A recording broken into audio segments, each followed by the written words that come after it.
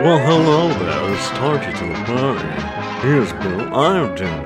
Well, Pop is a very special reunion. We missed the first time around. This time we didn't miss it the first time around. And Bill was disappointed by it. I enjoyed it. It's Gremlins 2, the new batch. Does that if you're the brain gremlin, does that make me Daffy? I'm just gonna.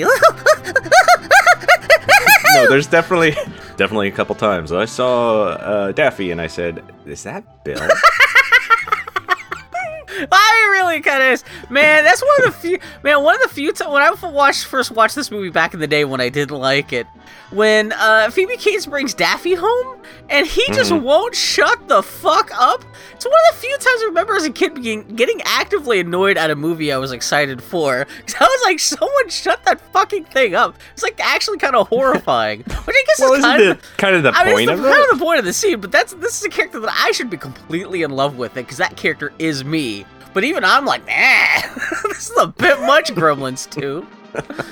Oh my god, yeah, this is talking about the 1990, I guess not a hit, looking up, seeing how badly this movie did at the box office.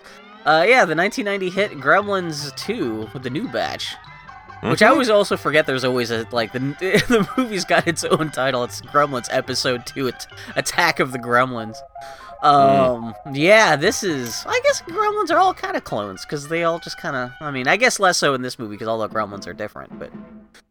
Yeah, so how did we end up talking about this? I didn't want to do Alice in Wonderland. Is that it? You've mentioned in the past being disappointed at Gremlins 2, and I'm like, I like Gremlins 2. So I was like, we're going to watch Gremlins 2. Yeah, it's totally built, for me, it's totally Bill and Ted's Excellent Adventure situation, where I loved the first film, watched it a billion times before the sequel came out, and just because the sequel was different, I didn't like it as much, and I just never saw it again, and... Did you think it was going to be another horror movie? I didn't know what to expect. Just because I just wanted more Gremlins. I'm not one of those kids who, I'm someone who likes Zelda 2. So I'm Zelda 2, The Adventure of Link video game. Yeah, you have issues. So I know that, yeah, that's also just a warning. I'm not someone who necessarily needs the sequel to something to be an exact clone of the first one to enjoy it. But it just... Actually, because I have not seen this movie in forever. I've seen this movie like maybe twice before, rewatching it again this weekend to talk about this for the podcast.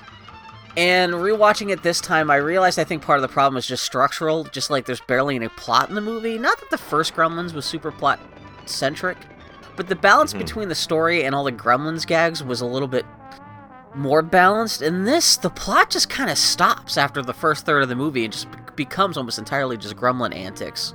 And even the resolution of the movie, I like how the Gremlins get wiped out, seems to be kind of relatively random. They set it up with a Gremlin, with Billy catching the electric Gremlin in the phone system early in the film. But still, even they kind of start building up Mohawk, the super evil leader of the Gremlins, who's kind of just this movie's equivalent of Stripe from the first one. And, he kind of tortures Gizmo a little bit, turns himself into a spider, and it tries to attack the two human ladies and then just gets instantly killed by Gizmo, and it just...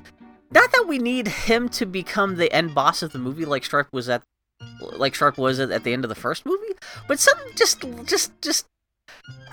if you want to try to treat the individual Gremlins, like the leader Gremlins, as kind of characters themselves, their arcs are all kind of weird.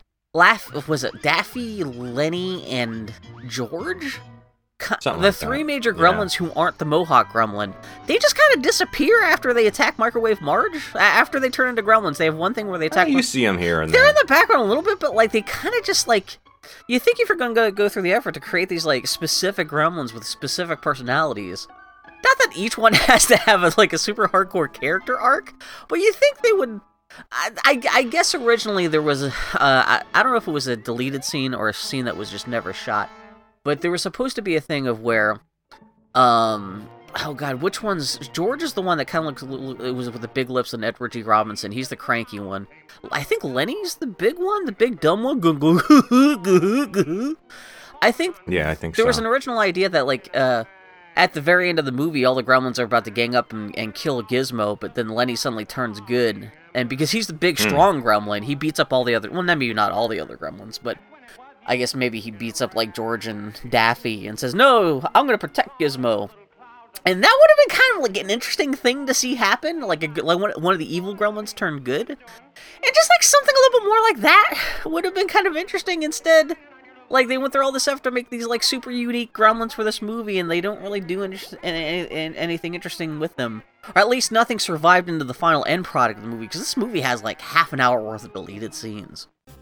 With that, flesh out a lot of little bits and pieces more, but yeah, it's not bad. It's just I think from a story perspective, this movie is definitely a lot lighter than the first one, and I think that's part of the reason why I bounced off it. So yeah, but you always dug it?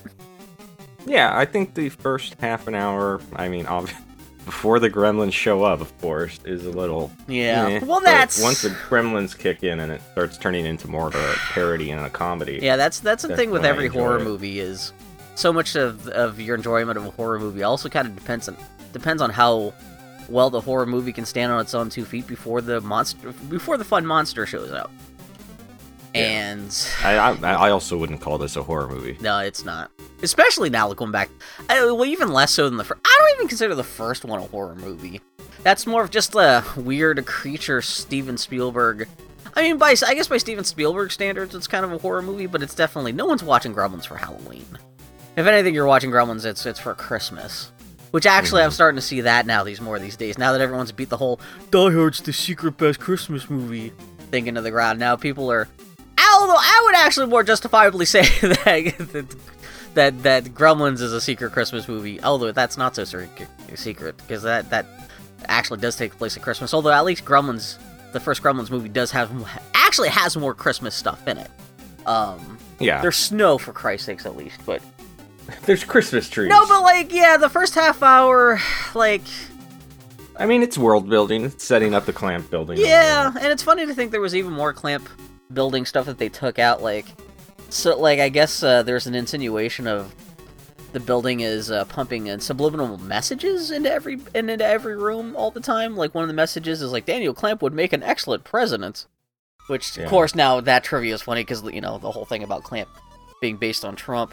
But, yeah, and it's weird, too, because all the characters are kind of assholes. All the new characters are, at least. As kind of as dopey as Kate and Billy can be. You know, Phoebe Cates and what's-his-face. No one remembers Zach Galligan.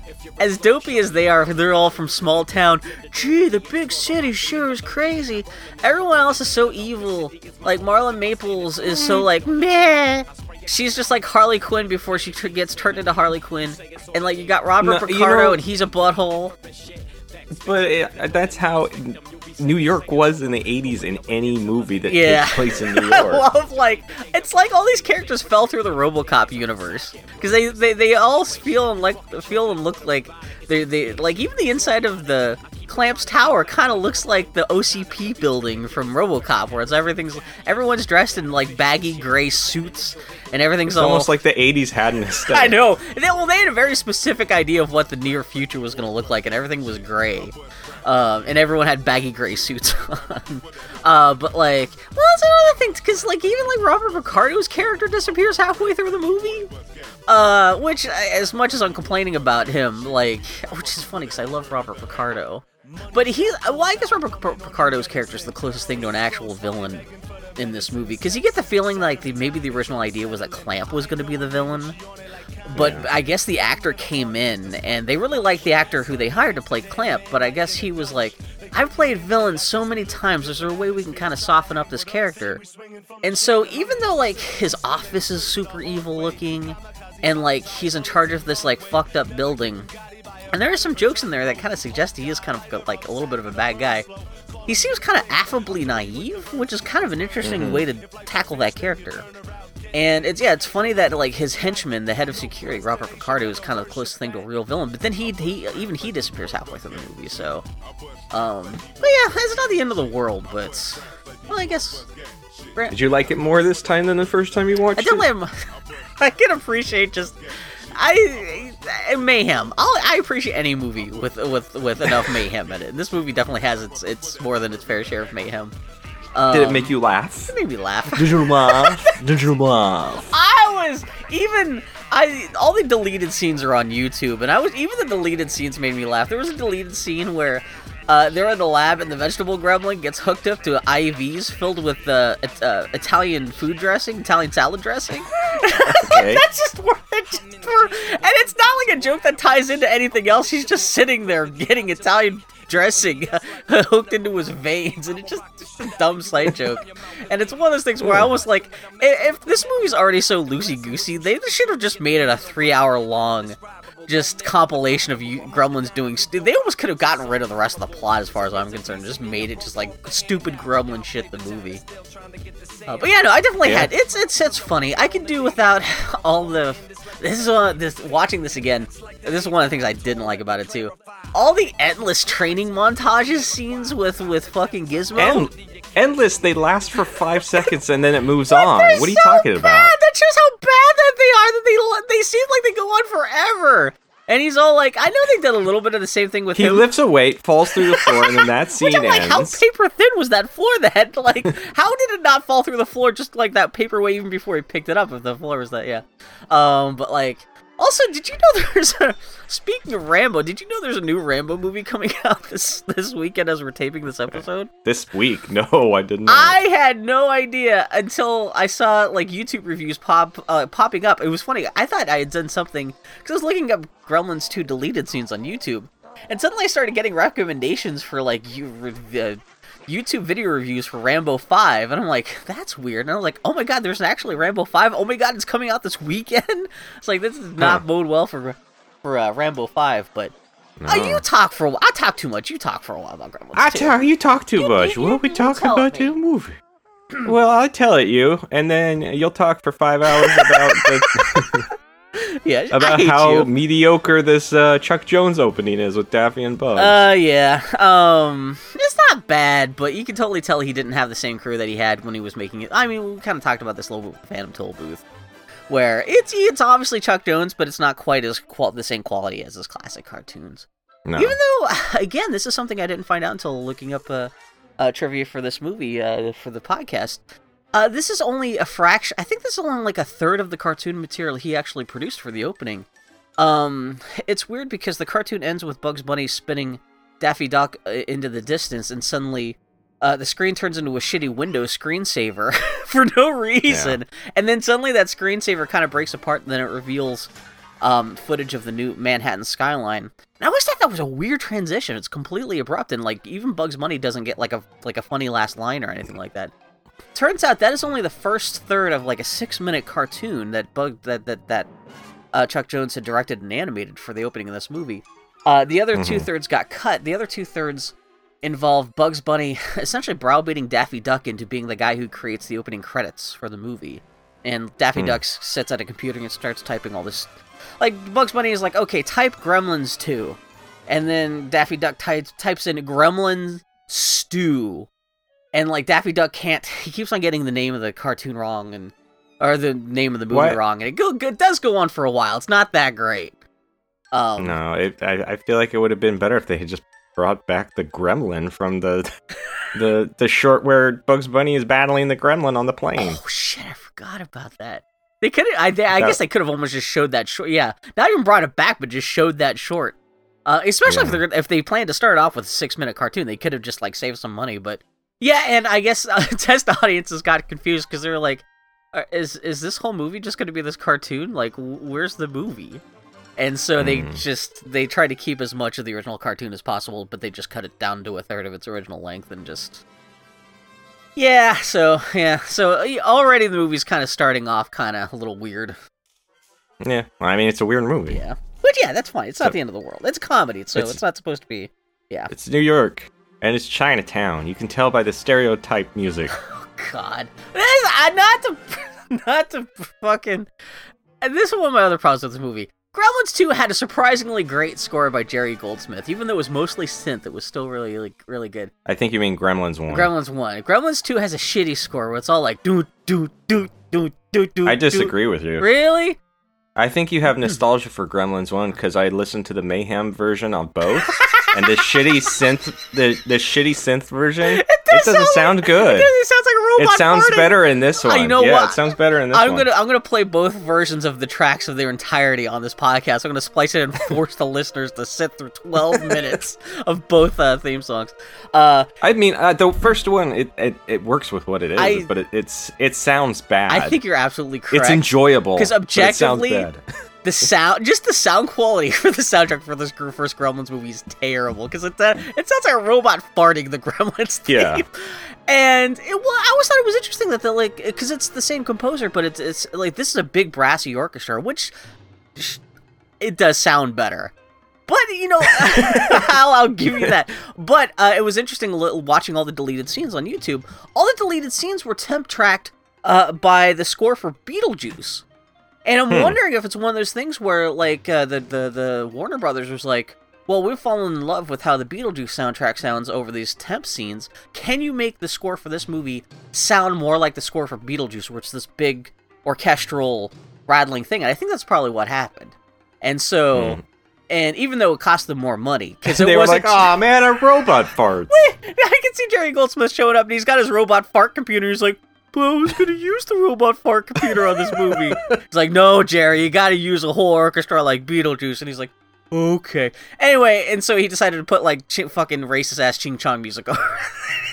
Anyway, yeah, and if they had done it like the first movie, that would have been racist synthy Ching Chong music. Oh god, yeah, it's terrible because my buddy who I live with, Joshin, he's Asian. And he will totally lean in. If I hadn't been hanging out with him, I would never even use the word ching chong, even jokingly. But he gets so angry at racist caricature shit that that's how he describes this shit. And so I've kind of picked up that terminology from, like, Getty Watanabe shows up in this movie, and he's the one, Joshin's the one who, I saw him first label him as professional race trader, Getty Watanabe, because he's doing his shtick in this movie too, where he's the token Japanese guy. Except he's not doing an accent, he's American. He only has like one line of dialogue, and he is all just, I don't know if he's supposed to be specifically American, but he's not like what he was in UHF, where he's like, oh, so tasty, but yeah, it could have been worse, but anyway, Chinatown, fucking stuff. Chinatown, yeah. Old man who owns Gizmo, the old Asian man, he's got a bad cough, and I wonder what that means. I don't know. He doesn't want to sell this place to Clamp Industries because the cowboy from Inner Space comes in. We gotta talk about Inner Space someday. That's of all the Joe Dante movies we need to talk about. Yeah. Mm-hmm. It makes him a very generous offer on a TV. Yeah. Clamp does. And he's like, no thanks. Still no thanks for the offer though. But they leave and. The cowboy from Inner Space is like, don't worry about it. Did you hear that cough? He ain't got long. We just gotta wait. He wasn't kidding, too, because it's only 6 weeks later that he's dead and they're already tearing down the building. Mm-hmm. Yeah. But they leave the TV as a gift, and Rambo's on it for some reason, and Gizmo's like, fuck yeah, Rambo. Also, for a basement apartment, that little junk shop gets pretty good reception down there. I should just point out, just because I love him so much, the old man's played by Key Luke. He was one of the first big Asian American actors in the middle of the 20th century, just to do a ton of stuff, and he just was one of the when I guess the Asian American acting community considers him to want to be one of the foremost Asian actors of the time. And also, I always thought this was weird too, because I always thought that the Chinatown in the first movie where Billy's dad gets Gizmo from, I always assumed that was San Francisco. He never says. He just says he picked him up in Chinatown. And, but in this one, it suggests that it's Chinatown in New York, which I guess New York does have a Chinatown. But maybe he moved. He just recreated the same shop perfectly. And also it's weird, too, because this little kid who sold a Gizmo to Billy's dad is no longer around. I guess maybe he went off to college or something like that. But anyway, Key Luke's going to die, but yeah, Gizmo's watching Rambo. 6 weeks later. Yeah, 6 weeks later, he's dead. And you get your first sight of Clamp's fully automated office building. Yeah. A news report just talks about how old man died. Now Clamp gets that store full of fucking magic shit and valuable stuff that they just destroy without even going in to look around. Just a big fucking smash thing comes in. You think they would have at least emptied the cash register first or something? Yeah, at least. No, but they just And they don't even notice the sad Gizmo inside. Yeah. But he manages to escape. Destruction. There's one bit too where this does not look good these days, but for 1990 it's actually pretty good because there's one bit where you actually see him run out of the shop, and it's like a full-bodied puppet of Gizmo, but he's blue screened into the background plate. And this is the kind of shot you would only really kind of do today, knowing that you had digital effects to clean it up if it didn't look good. But so it's actually kind of ambitious. They do the same effect later when he dances, but I thought it was okay. Yeah. Yeah, it's about as good as it could look for the era. Exactly, that's what I'm saying. For 1990, it looks really good. Mm-hmm. And then he's grabbed by the security guard from Terminator 2. Yeah, I was gonna say that guy had a good year. Like, cause he says, if you want to find something strange, go downtown. Because this movie was probably in theaters while they were filming Terminator 2, and these are the two things that these guys are known for, I guess we should say. Yeah. Those twins. Mm-hmm. And Billy and Kate from the first movie. Oh, how you doing, Phoebe Cates? See, she's a little bit before my time. I don't get the... I mean, she's very pretty girl, I still think she's got the bob haircut in this one, too, which is kind of like, how you doing? Also, I appreciate the fact they put her in flat shoes, which I appreciate for her comfort, I guess. She's not in high heels in the whole movie, which that would have been terrible, but yeah, I don't know why. Shut up, Bill. Let Daniel talk. They're in New York. They work at the Clamp building, and aren't New Yorkers rude? Yeah, can you believe it? There's like just people like almost like punching Billy and Kate in the face while they're like trying to get the way to the work. They try to hail a cab, and the guy's like dyslexic. Fucking. You go to airport? Yeah. No. Wait, dyslexic is not a race. No, it sure isn't. Dyslexic also doesn't mean that you're bad. Shut the fuck up, Bill. Nope. Okay. Oh. So, they also mention at some point during their walk to work that the Futtermans are coming to town. Oh yeah, for no reason whatsoever. Oh, and I guess later they find out that I guess Murray Futterman, he's got a reunion with his war buddies. But for some reason, they're staying with Billy and Kate for no reason. Like, they're not going to get their own hotel. Would you stay in a hotel in New York in the 80s? Or stay with friends? If you're going to make the trip, budget for a hotel, don't assume you could stay with a young couple who are probably fucking, and who probably have who are probably so broke they could probably barely have enough room to host an old married couple. I would assume. Maybe they offered. Maybe they offered. They were like, you know what? You're not staying at a hotel. You're staying with us. I know that's completely besides the point, but still, yeah. Any excuse. You're such a turd, Bill. Any excuse to squeeze in all the characters from the first film. Yeah. So, when they get to the office building, a guy shoves past them to get to the revolving doors first, but it spins and spits him out because maybe nothing in that building really works that great. Yeah. Oh, I should also point out, while watching this last night, I realized that this building is actually right next to Grand Central Station, which means it's also just right next to the Avengers Tower in the Avengers movie. Mm-hmm. There's like put that in the IMDb trivia. You know what? Bill. Actually, I should go check to see that's in there because there's like a little bridge. It's not. I read it. Oh yeah, there's a little bridge thing that leading to Grand Central Station. That in the Avengers, there's that big iconic shot of where the camera's like sweeping around the Avengers while all the bad guys are yelling at them. That's like right there. Go to IMDb and type, this movie takes place in New York, the same city as the Avengers takes place in. Not only the Avengers, but list of the literally 18 billion other movies that involve any scene in New York City. So I'm just saying this takes place in the same city as Crocodile Dundee 2. Exactly. And Short Circuit 2. The best thing is I create a separate entry for each film, so that is the same trivia. Also, yeah, oh my god. But I'm just saying Daniel Clamp and Tony Stark just happen to be neighbors. Just throw that out there. They probably get along. Yeah, they're both kind of affable assholes with millions they didn't earn, but yeah. Yeah, so, let's see.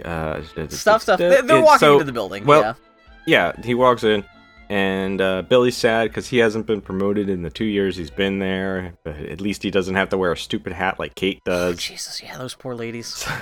So... he's bound to be noticed soon, and maybe then they can get married, because I guess it's the 1950s, and you need to be making enough money before you get married. I mean, they are suggesting that they have just moved to New York, and they're strapped for cash, and just 2 years ago. Did they say 2 years ago? He's been working there for 2 years. I mean, that suggests he has been there for a while. Yeah, that's a good point. Unless he was doing it by mail. But yeah. Yeah. So, anyhow, Billy Hope goes to his office where his boss is a very New York-y redhead. Yeah, she's the Harley Quinn. Fran Drescher told her to tone it down a little bit. Yeah, she's totally Fran Drescher meets Harley Quinn. Like, and I guess... With a big old shoulder pads and a weird, like, pencil skirt that goes all the way down to her ankles. Which I guess is supposed to make her look more kind of wound up and severe, because, like, it kind of limits her movement, but, like... Again, this character, I don't know... I mean, I guess she does have an arc in that she ends up with Daniel Clamp at the end, but, like, I'm not quite sure what the point of her character is, because, like, she kind of tries to seduce Billy, and that gets weird, and... I don't know. Yeah, she's just a weird New Yorker. Yeah, just a Yorker, yeah. Less of this character, more Gremlins. Bill, come on. Bill. Yeah. Well, yeah. But not everything in a movie needs to interlock with everything else. I know. Sometimes something can just be a thing in a movie. Especially in a Gremlins movie, actually, because the whole point of a Gremlins movie. But at some point, if you're going to spend this much time introducing a character and having the character be a thing, you think it would be more... Like, even when she interacts with the Gremlin, she gets, like, stuck in a spider web, and that's it. And then she disappears for the rest of the movie. But she's a New Yorker. She's a bit of comic relief. Yeah. Here and there. Maybe she was in the original script more. I did see there was an interview with Zach Galligan who plays Billy, and he's like, oh, she showed up and she already had that hair color. I was like, wow, nice. That's a bold choice. So, she's very New Yorky. She got big shoulder pads. Everyone got big shoulder pads. He drew a building for Clamp with a big gold dragon, Chinese dragon on it. Hey, Mr. Clamp, I made you the most racist building I could think of. And she's like, I had some trees. I'm surprised the building isn't shaped like a giant Chinese takeout box. Yeah. So then the doctor from Deep Space Nine shows up and scolds him for having a potted plant at his desk because everything's... He spots a drawing of Kingston Falls that Billy has and starts yelling at him about being an artist. And he like starts for putting up his own art. How dare he? They gave them tons of money to put up all these modern art. Does this guy go down to like the food commissary and start yelling at everyone for having food around and like starts? We have right next door we have professional food makers like McDonald's and Subway. So you better be good or you're gonna lose your job. I'm like, what kind of... Anyway, yeah. Bill. Well, sometimes you forget you're self-employed, Bill. I know, yeah. Well, and there are people like this in the business world. I'm so glad. I will gladly die penniless and freelancing if it means not having to deal with people like that ever again. Oh my god, yeah. Yep. So, that's a bit to show how cold and emotionless everything is there. Well, that's the introduction. Also, management is nothing but kiss-ups, idiots, and assholes. Yeah. So within within the first 10 minutes, you got to establish that the Clamp building's crazy and the employees there are jerks. Yeah. Yep. And also in the control room, the cowboy fires the neighbor from the Burbs, Henry Gibson. You know, I've never seen the Burbs for taking an unauthorized break. Nah. Yeah, I don't know if you'd know him from anything else. Do you? I don't. You know what? It's funny because I think he's one of the guys from Laugh-In. And I think so. Which I realized he's probably been in other Joe Dante films. I had stumbled across his IMDb entry while looking at Laugh-In because what's-his-face from Laugh-In also showed up as the Mad Hatter in the Alice in Wonderland we just talked about. So it's funny that the mouse, the dormouse. Is it the dormouse? Not the Mad Hatter. No, I thought it was the main... Oh, yeah, whatever. Well, yeah, one of the guys. So it's funny that I happened across that same guy's IMDb page accidentally for 2 projects in a row. Or practically 2 projects in a row, but anyway. Yeah, but that's all he does. Yeah. He tries to take a smoke break and gets fired. Well, that scene just establishes that there's like a million eyes everywhere inside the building, and also establishes that like there's this like almost like air flight traffic control room, security room, and that can see everything inside the building up like the top of the building, I guess. Yeah. Yeah, and what is his name? His character's name. Well, the cowboy's an asshole. Oh, you're Robert Picardo. Yeah, more of an asshole. Robert Picardo, dude from Inner Space, cowboy from Inner Space. Yeah, we just call him the cowboy from Inner Space. I call him the cowboy for quite a while. Yeah, exactly. That's fine. So I love when Die Hard jumps through the window. And then they're doing a good job of making you want to see the Gremlins wreak havoc in the building. That's the funny thing about a Gremlins movie, because like the first one is a little more of a horror movie because it takes place in an environment that you're more familiar with. It's a small like suburban town. And when the Gremlins attack, it feels more like an actual attack, whereas this, you're already rooting for the Gremlins even before the Gremlins show up, which I thought was an interesting choice. Yeah. Yeah, so... yeah, I just reiterated what you said. I'm sorry. Yeah, Bill. So, tell me what I just said. Kate's job is to give the tour of the building. Have fun. Yeah. And Robert Prosky is basically Grandpa Munster showing old shitty movies. I have never understood this. There's nothing wrong with his performance, but it's obviously just Al Lewis from the Munsters. And I had to Google this just to make sure. Al Lewis was not only still alive, but he had just opened up a comedy club when this movie was being made, which actually probably helps explain why they just didn't get him for the movie. But, like, he was running for governor of New York State, like, a decade after this movie came out, so it wasn't like health problems would have kept him from being in this movie. Yeah, it turns out he actually kind of outlived half the cast of the rest of the Munsters, despite being the oldest guy in the show. But I was always confused. They have a whole character fake based on this character actor. Then why didn't they just get the character actor? It's so weird. And it's a parody? I wonder, too. I mean, there could have also been an issue. I don't know if they could have... Because if they had gotten Al Lewis playing this character, he would have just essentially been playing his character from the Munsters. And I wonder if there would have been an issue, probably some rights issues with, like, yeah. Because I think he opened up an Italian restaurant in New York called Grandpa's, and I think, like, whoever owns the rights to the Munsters made him change it, because with his picture on the door, also, they were like... Maybe he did audition for it and wasn't as good as this guy, because this guy does a fine job. Lazy, and he's just like... Yeah. That happens in Hollywood. They'll ask for a certain type. They'll be like, hey, we want a Bill Mudrin type. And you'll go in and audition and say, hi, I'm Bill Mudrin. I'm here to audition for my type. And they're like, no, we're going to go with that guy. He's more Bill Mudrin than you. I think, wasn't it one of the bits of trivia you found out during one of our Chaplin movies that Chaplin entered into a Charlie Chaplin impersonation contest and came in third? Oh, that happens all the time. Yeah, that kind of thing. Yeah. Dolly Parton entered into a Dolly Parton drag queen contest and didn't win. I think it was. Although, to be fair, in a drag queen contest, there's probably better drag queens that are probably better being a Dolly Parton than Dolly Parton is, but yeah. Yeah. Anyway. So he's Grandpa Buster showing old shitty shows. I guess he's also friends with Billy. Yeah, I had to rewind it because I was like, wait, why is Billy even in this scene again? I mean, obviously they're just establishing the scene so they can just establish Grandpa Munster, but why is Billy there all of a sudden? If he's just supposed to be working upstairs, and this very throwaway, but Billy has brought him a little, like, bat puppet for the show. Yeah. That Grandpa Munster just automatically just kind of, like, ignores. But, yeah. It's just showing that Grandpa Munster, he's hosting a cable TV show where none of the effects work, and he's just kind of tired and depressed, and he secretly wants to be a newscaster.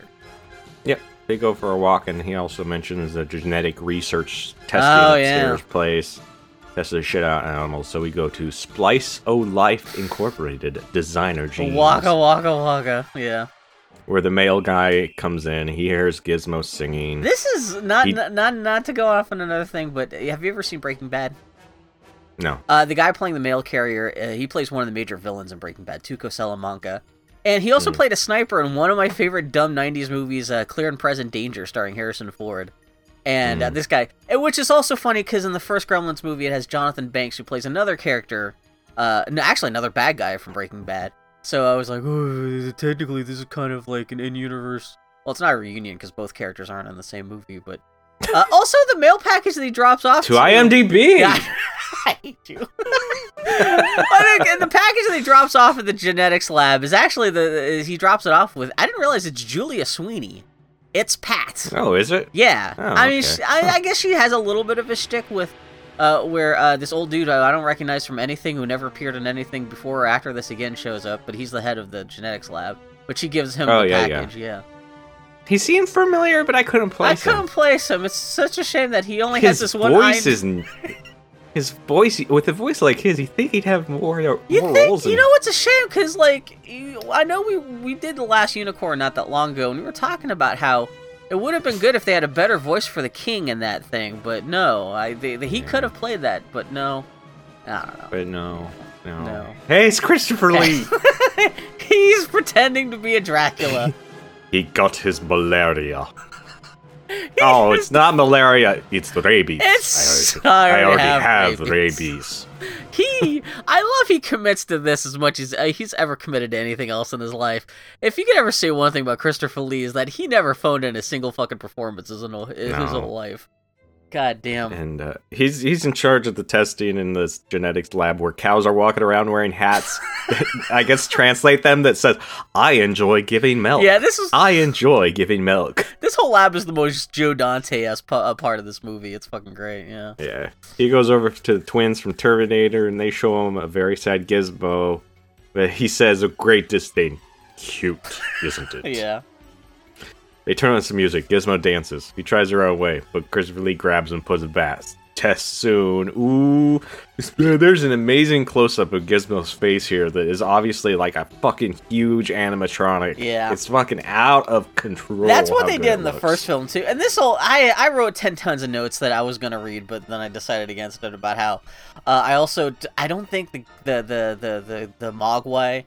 or the Gremlins puppets in this movie, even though I appreciate that they're technically better than the first film, I don't think something about the character designs I think are a little more kind of ghastly in this movie. And even the Gizmo puppet in this movie, well, I think looks... for heavens to Betsy, we don't want the Gremlins to be more ghastly. That would... Oh no! I like that the Gremlins, of course they like design specific Gremlins, and they have like instead of like dry and lizard-like in the first ones, these are more kind of like greasy and amphibious with like more like realistic skin and stuff. But even like Gizmo, his eyes in this, he's got like these big super goo eyes. Like they try to make him cuter for merchandising purposes or something, but in the process, kind of made him look so cute. He kind of looks more ghastly than he did in the first movie, especially with the big close-up puppet. Because he's got, like, you can see the sclera in his eyes and everything. It's all just kind of like, ugh. But yeah, anyway, that's neither here. But that's one of my big arbitrary hangups that I can't articulate to anyone else in a satisfying manner what I don't like about this movie. But anyway, but no, that's the other trivia thing I wanted to talk about too was Chris Wallace. I guess is Chris Wallace technically. He was the creature guy on the first film, and he created all the Gremlins and Mogwai for the first film. He got the directing job to direct The Fly 2 when they were making Gremlins 2, so he couldn't come back. And so Joe Dante was hell-bent on getting Rick Baker, who was pretty much the premier creature effects guy in the 80s, to make the Gremlins for Gremlins 2. And Rick Baker, he kept on turning him down until he could get a promise from Joe Dante that like he could redesign the Mogwais and the Gremlins any way he wanted to. And he wanted to make more unique, Gremlins and stuff. He wanted to put his stamp on the creatures, which is how you wound up with like such crazier looking Gremlins with like different like varieties of Gremlins and stuff in this movie, which I still think is cool. And like I said, even though I can appreciate objectively these are better puppets, I still just kind of look like the way everything looked in the first film. This is me being preferring the robot fart sounds of the soundtrack of the first movie over the objectively better soundtrack in this film. But yeah, anyway, that's neither here nor there. Yeah. So, you gotta find your notes while I can hear you falling asleep while I'm just ranting. Oh, no, you're fine. Billy's at his desk trying to talk to Kate on a shitty camera phone because nothing there works. Yeah, he hears the guy whistling Gizmo's tune, so he asks where he heard that tune. Oh, the delivery guy who was just delivering Splice of Life, yeah. Sting's new tune, maybe? No, he says he heard it on the research floor, so Billy goes to check it out. Could have been worse. He could have been like, is that the New Kids on the Block tune or something? Like, yeah. He's got a tool chest that says, hey, your copier's down. That's all it takes to get in there, which, a clipboard or a tool chest really will get you in anywhere. Yeah. Well, I mean, that's movie shorthand. I've had people show up at my work with a clipboard and be like, I gotta check out your electrical system, and we're always just like, okay, sure. I mean, whatever. Sweeney, you got a clipboard, you're trustworthy. Julia Sweeney does yell, hey, I'm working on the It's Pat screenplay, go in, I don't care, this is only my day job anyway. So he manages to verily easy. Thank you, fucking Prince Valiant. Verily. God. What? He managed to very easily get Gizmo, grab him out. Yeah, surprisingly. So you think this would be more of like a plotty kind of like, trying to sneak him out kind of thing, but no. No, I kind of like that they're just like, he gets it, he grabs him, he gets out, setting some monkeys free as he goes. Yeah. So he goes to a men's room, and it's the men's room, because when he goes in, the voiceover that when he opens the door says, Mr. Welcome to the men's room. Which would not fly today. Like, all the smoking in this movie would not fly. Yeah, it's very 80s. But it's very kind of John Wayne-esque, which I thought was kind of funny, but yeah. Yeah. Hey, buddy, have you washed your hands? Yeah. Yep. He turns down the lights, lets Gizmo out. They say their hellos and whatever, and he takes him back to his desk where he hides Gizmo. Billy just kind of magically divines that the old guy who used to take care of Gizmo must have died because Gizmo's wearing a black sad armband. Oh yeah, which is kind of a weird way for him to suddenly understand the plot of the movie just by Gizmo wearing one piece of clothing. But yeah, anyway. Yeah. Oh shit, Clamp is showing up. Oh no. The employees are treating it like God just walked in. Yeah. I do get the impression that this is probably this is... Do you know John Glover from anything? He did. I mean, he showed up in at least one other project that we've covered. He showed up in, I'm sure we only refer to him as Daniel Clamp, when he showed up as the mad scientist who fucks over Harley Quinn in... Not Harley Quinn. Right. Pamela Isley, whatever her name was, in the cult classic... Batman versus... What the fuck he fought in that movie? It was one of the Batman movies. It was one of the bad Batman movies, too. Batman and Robin? Batman Forever. No, Batman Forever. That's the... I was going to say, Batman Forever is the one I actually paid to see in the theater and regretted. So it must have been the other one, which... that's got to be Batman and Robin, right? Because that's the one with Schwarzenegger.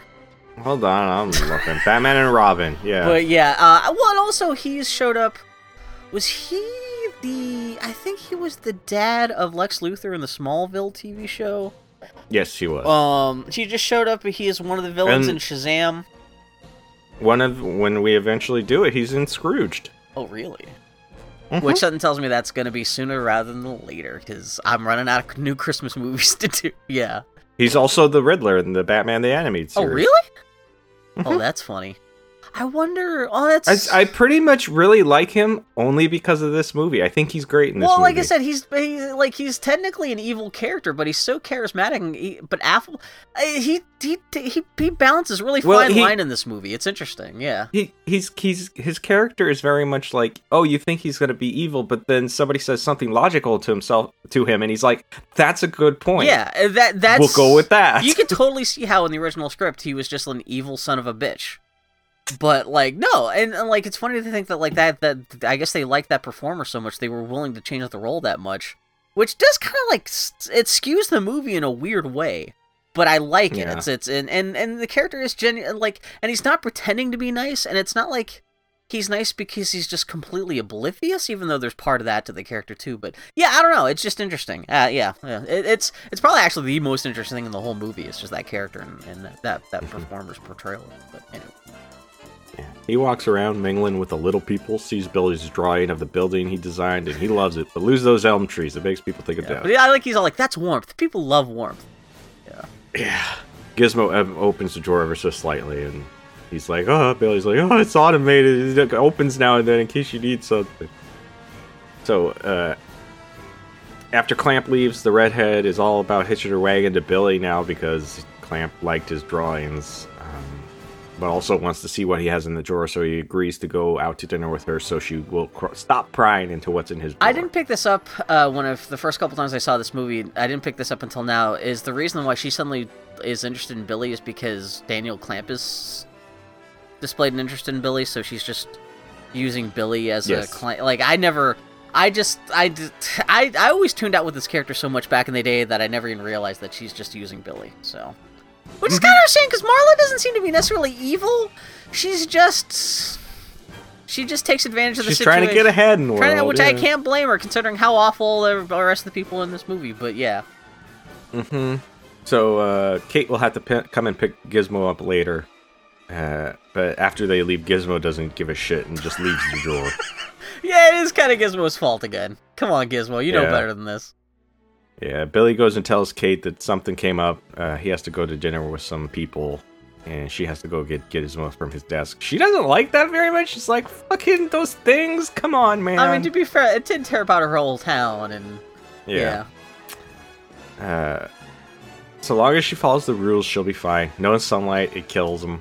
No water, no food after midnight. So he leaves with his boss. Kate kind of sad about it. Yeah, she... Oh, shit, it's John Astin. He's a janitor. Yay, speaking of the Munsters. What? I just wrote that in my notes because I thought it was funny. Oh, I was talking about Al Lewis, and here we are, the anti-Munster, Gomez Adams. Yeah. I'm kind of bummed he doesn't actually have more of a role, but I'm glad he's in this movie at all. But yeah, is John Astin still alive? I'm pretty sure. Yeah, pretty sure. I think I would have been super bummed if he had died anytime recently, but yeah. Yeah. He talks to himself constantly. He tries to get a drink. I get the feeling he got to write his own dialogue. Is he just like yelling numbers at himself or something? I don't know what the hell he's talking about, but yeah. Tries to get a drink of water from a water fountain. It shoots him in the face, so he tries to fix it. As Gizmo watches, almost getting shot with the water. Runs for cover. And then water gets shot on Billy's desk. Runs down the little tray that holds his pencils and right onto Gizmo. Oh no! He starts shooting off other little Mogwais, and they're all evil or doofy or stupid. And Gizmo should probably get out of there at this point. They are all dumb as well, you got... Oh man, this brings to mind two different things. You saw that Red Letter Media... Well, you're the one who pointed out on Twitter that Red Letter Media just did their own review of Gremlins 2. Literally, 2 days after we decided that we were going to do Gremlins 2. Did you see Mike's... How he talks about how he thinks like these Gremlins are different because the water that got onto Gizmo came off of Billy's painting, and so the colored... the different colored water kind of produced different kinds of Gremlins this time as opposed to the last film. Which, it's a weird thing, but I kind of like, okay, I kind of see it. That kind of like, that doesn't make any sense, but in a cartoon universe, I guess it kind of does. I think they're different because they wanted to make some different Gremlins. That's what I was just saying before. Rick Baker only agreed to do this movie because he wanted to make different kinds of Gremlins. But also, how have we gotten this far into the podcast, almost an hour into the podcast, without talking about the Key and Peele sketch about Gremlins 2? Oh, I haven't seen all of it. Oh, well, it's like 5 minutes I meant long. to watch it, but yeah, one of the things the guy just talks about, we're gonna make Gremlins that are dumb as fuck, and I'm assuming by dumb as fuck he's talking about Daffy, who's just yeah. Well, I forgot he's laughing and he's already just bouncing around even before you get to see what he looks like. He's still just in his little poppables form and he's already laughing and shit like that. And yeah. So he hangs out. Gizmo hangs. No, you. He squirts the paint. I'm sorry, Gremlins are hilarious. It's true. Oh, okay, shut up, Bill. Stop watching the movie. Gizmo hangs out long enough for the evil ones to surround him and shove him into the air Mohawk vent. one is just fucking disgusting. He's got like fleshy now he's hands. all locked up. Yeah, but yeah. Oh yeah, don't they take him and seal him inside the air duct? Yeah. As Kate goes up to get Gizmo, I like that there's an announcement on the overhead that says, "Would the owner of the car with the license plate blah blah blah please move your car from the Clamp garage? Yeah. It is old and dirty." Man, that kind of makes me for some reason think about Paul Verhoeven, because we've talked in the past how Paul Verhoeven was so good at like doing 80s parody of like stuff like this, and like, man, imagine Paul Verhoeven's Gremlins 2 would have been just so fucking like Clamp in that one. I wonder if they would have even made him more childishly naive just to make the Clamp company just even seem that much more violent and potent, and the Gremlins would have just like been eviscerating people, and oh man, I would have paid good money to see that. But anyway, but yeah. So she goes to the floor. She says, floor 34, whatever. Doors closed. Elevator as the other. Doors to the other elevator open, and the evil Mogwais get off. What are you calling them? Mogwais? Okay, close enough. Mogwais? Mogwais. Okay, I thought you were calling them Mongoloids at first. I was like, wait, no. What? Okay, yeah. Which, hey, they're made up. I can only throw... you're talking to someone who read the novelization. I was falling asleep last night after watching the movie, and I was like... It just occurred to me that I think part of my disappointment with this movie is I had read the novelization for Gremlins 2 before I actually saw it. And Gremlins 2 has all the deleted scenes and all the extra fun stuff. And I think that's another part of the reason why I was a little disappointed in this movie. And the only reason why I can even be a stickler about the Mogwai thing is because the first Gremlins novelization has this bizarrely detailed origin story for the whole Mogwai race. And the Gremlins and everything is fucking bonkers. So that's how just because I seen that name in print so much from reading the novelizations, I just really specifically remember that they're Mogwai. But anyway, I am kind of surprised you you don't have a habit of building things up in your head to be something they're not and then getting disappointed by them. I hate your face. It's kind of stuff like this that I learned not to like, yeah. Oh my god. So, just because I was complaining about Link's Awakening before we started recording. Anyway. So, she goes to get Gizmo, but she grabs the doofy one with the dumb eyes. Oh yeah, because Gizmo's still in the wall. From the vent. Yeah. Yep. But Gizmo, at least yell something from the vent. I know you're stuck in the wall, but you can still see you're communicating. I don't think Gizmo can yell. That's true, but he can. I guess he can only purr at them. Yeah, that's a good point, actually. Yeah. So, the evil group is in the food court looking hungry, and Marla's talking to Billy about nothing. Who cares? They're at a Canadian-themed restaurant. Oh yeah, again, this is one of the things that slows the pace of the movie down because it's just a bunch of random. And it's only a scene that goes on for 2 minutes, but it's just a bunch of jokes about Canada for seemingly no reason, including they serve chocolate mousse, which is so. It's a moose's head. Yeah. Oh, she does kind of do the thing where horny women only seem to do in movies, where they try to like jerk dudes off with their feet. Yeah. Yeah. Puts his foot right on his dick. Are we supposed to think Marla's hot? This didn't occur to me until she takes her glasses off. That I guess they could just present a woman in a movie without like trying to get the audience turned on, but like I don't know. I don't know. It was the 80s. There's a lot like I don't know. It's the 80s. It just occurred to me. Going back and watching 80s movie, there's a lot of times where they're presenting a woman as super hot, and I'm like, ew. Yeah.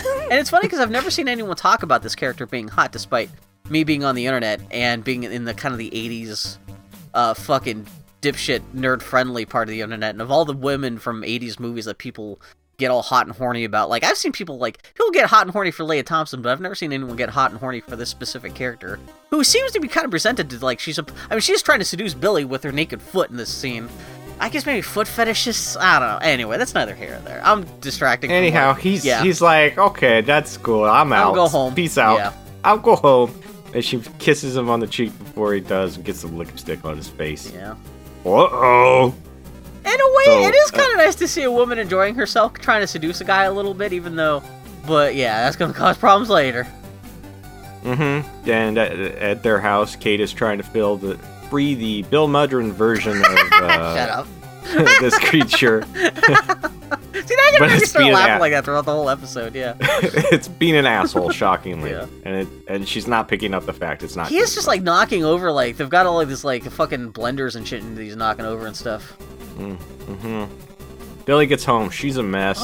She notices the lipstick on his face but doesn't say anything. I just realized that in the kitchen, though, they still have the orange juicing machine from the pelting orange juicer from the first movie, which I never realized before. That's cute. Anyway, shut up, Bill. Let Daniel talk. It's fine. He realizes that ain't Gizmo. We need to go back. So they stuff it in a bag, but oh shit, the Futtermans are there. They're there a day early because Dick Miller needed a paycheck. And he's real jumpy about everything since the incident with the gremlins. And he doesn't trust New York. Bill, there's Russians driving cabs. Which I'm surprised that's as most racist as he gets. Not that he's like a racist guy. Well, he is kind of very much against... he's more just racist against foreigners and not specifically any group of foreigners. So I'm kind of glad there isn't some kind of like anti-Japanese tirade he goes off in the first film. But yeah, I guess he doesn't care much for Russians either.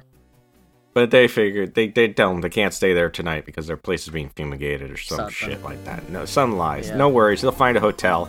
And before they leave him, they give him an apple pie somebody sat on. I thought that was going to be a thing, but it no, well, that's the kind of thing. There's some things in this movie, yeah, you think in a conventional... It's just a joke. It's just a joke. Here, have an apple pie. Yeah. Someone sat on it. It still might taste pretty good.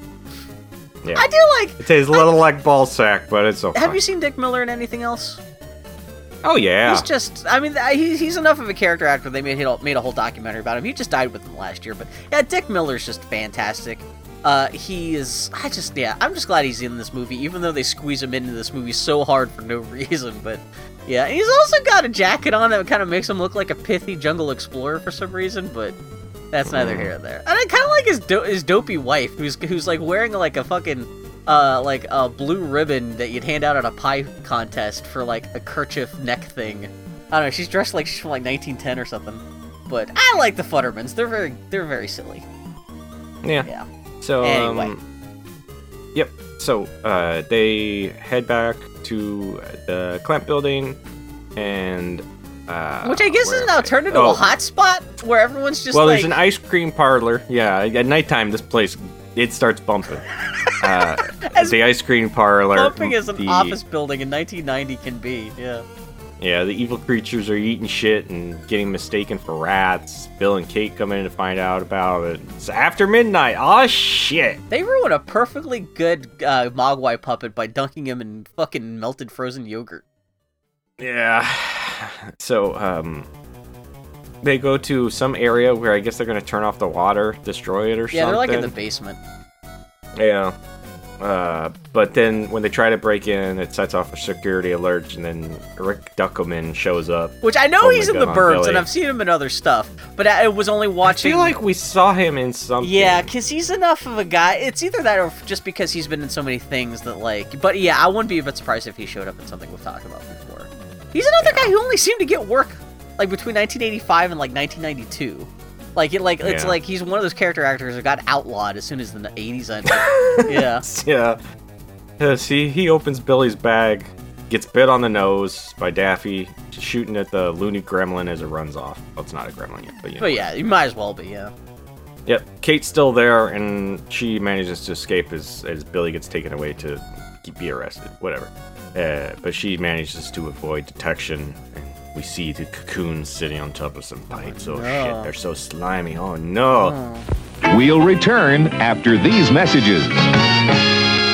Are you hungry? Hungry as a gremlin? Here's gremlin cereal. Gremlins, bite after bite. What a tasty way to satisfy a gremlin appetite. Gremlins is a deliciously sweet, crunchy cereal that satisfies the hungry little gremlin that's in all of us. Gremlins, bite after bite. What a tasty way to satisfy a gremlin appetite. Gremlin cereal is part of this complete breakfast. Gremlin, yum yum. Remember the last time? We told you not to feed them after midnight. We told you to keep them away from the light. And the most important warning of all, we told you to never, ever get them wet. You didn't listen.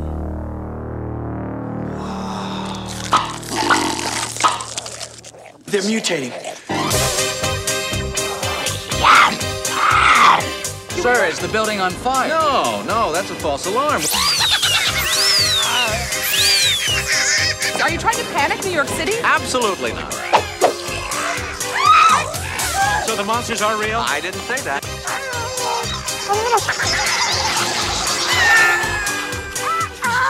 Gremlins 2. The new batch. Now, was that civilized? No, clearly not. Fun, but in no sense civilized.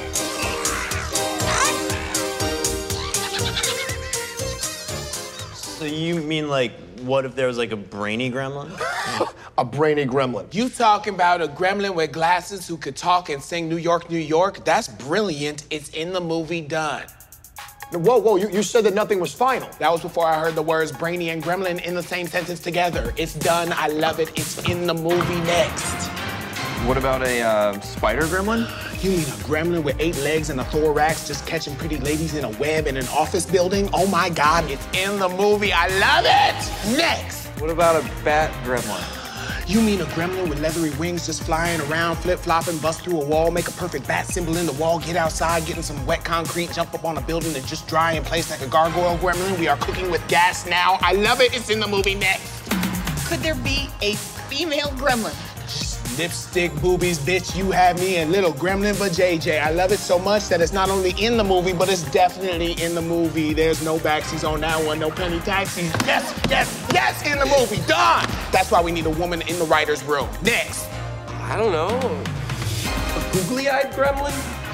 But you do know, because you talk about a gremlin whose sole purpose in this film is just that he looks stupid as fuck. Yes. It can be in the movie, and it is in the movie. Done. Next. What about you, Silver Fox? Electricity gremlin? You just said noun and gremlin, like you playing Mad Libs. You just like a child. You have the brain of a child. You do not have a high IQ, but you haphazardly came up with a gremlin that's just made out of bolts that is zigzagging all over the room and is done completely in animation. You a crazy person, and your idea's in the movie. Done. Next. Can we put the Hulkster in it? What?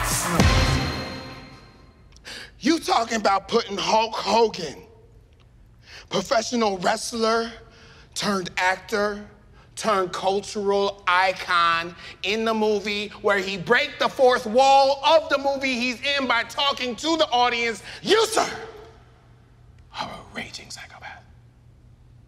Don't let this town take that away from you. That's it. I don't even care anymore. We got the Hulkster in this bitch, so it's done. I don't have any more time. So let me just recap right now. It's Brainy Gremlin, Spider Gremlin, Bat Gremlin, Lady Gremlin, Googly Eye Gremlin, Electricity Gremlin, Hulk Hogan's gonna be in the picture. I'm gonna throw in a gremlin myself. Vegetable Gremlin, just write it up. I'm having so much fun, thank you. It's all gonna be in the actual film. Now I gotta go put some cowboys in Back to the Future 3. Sayonara, y'all. Oops.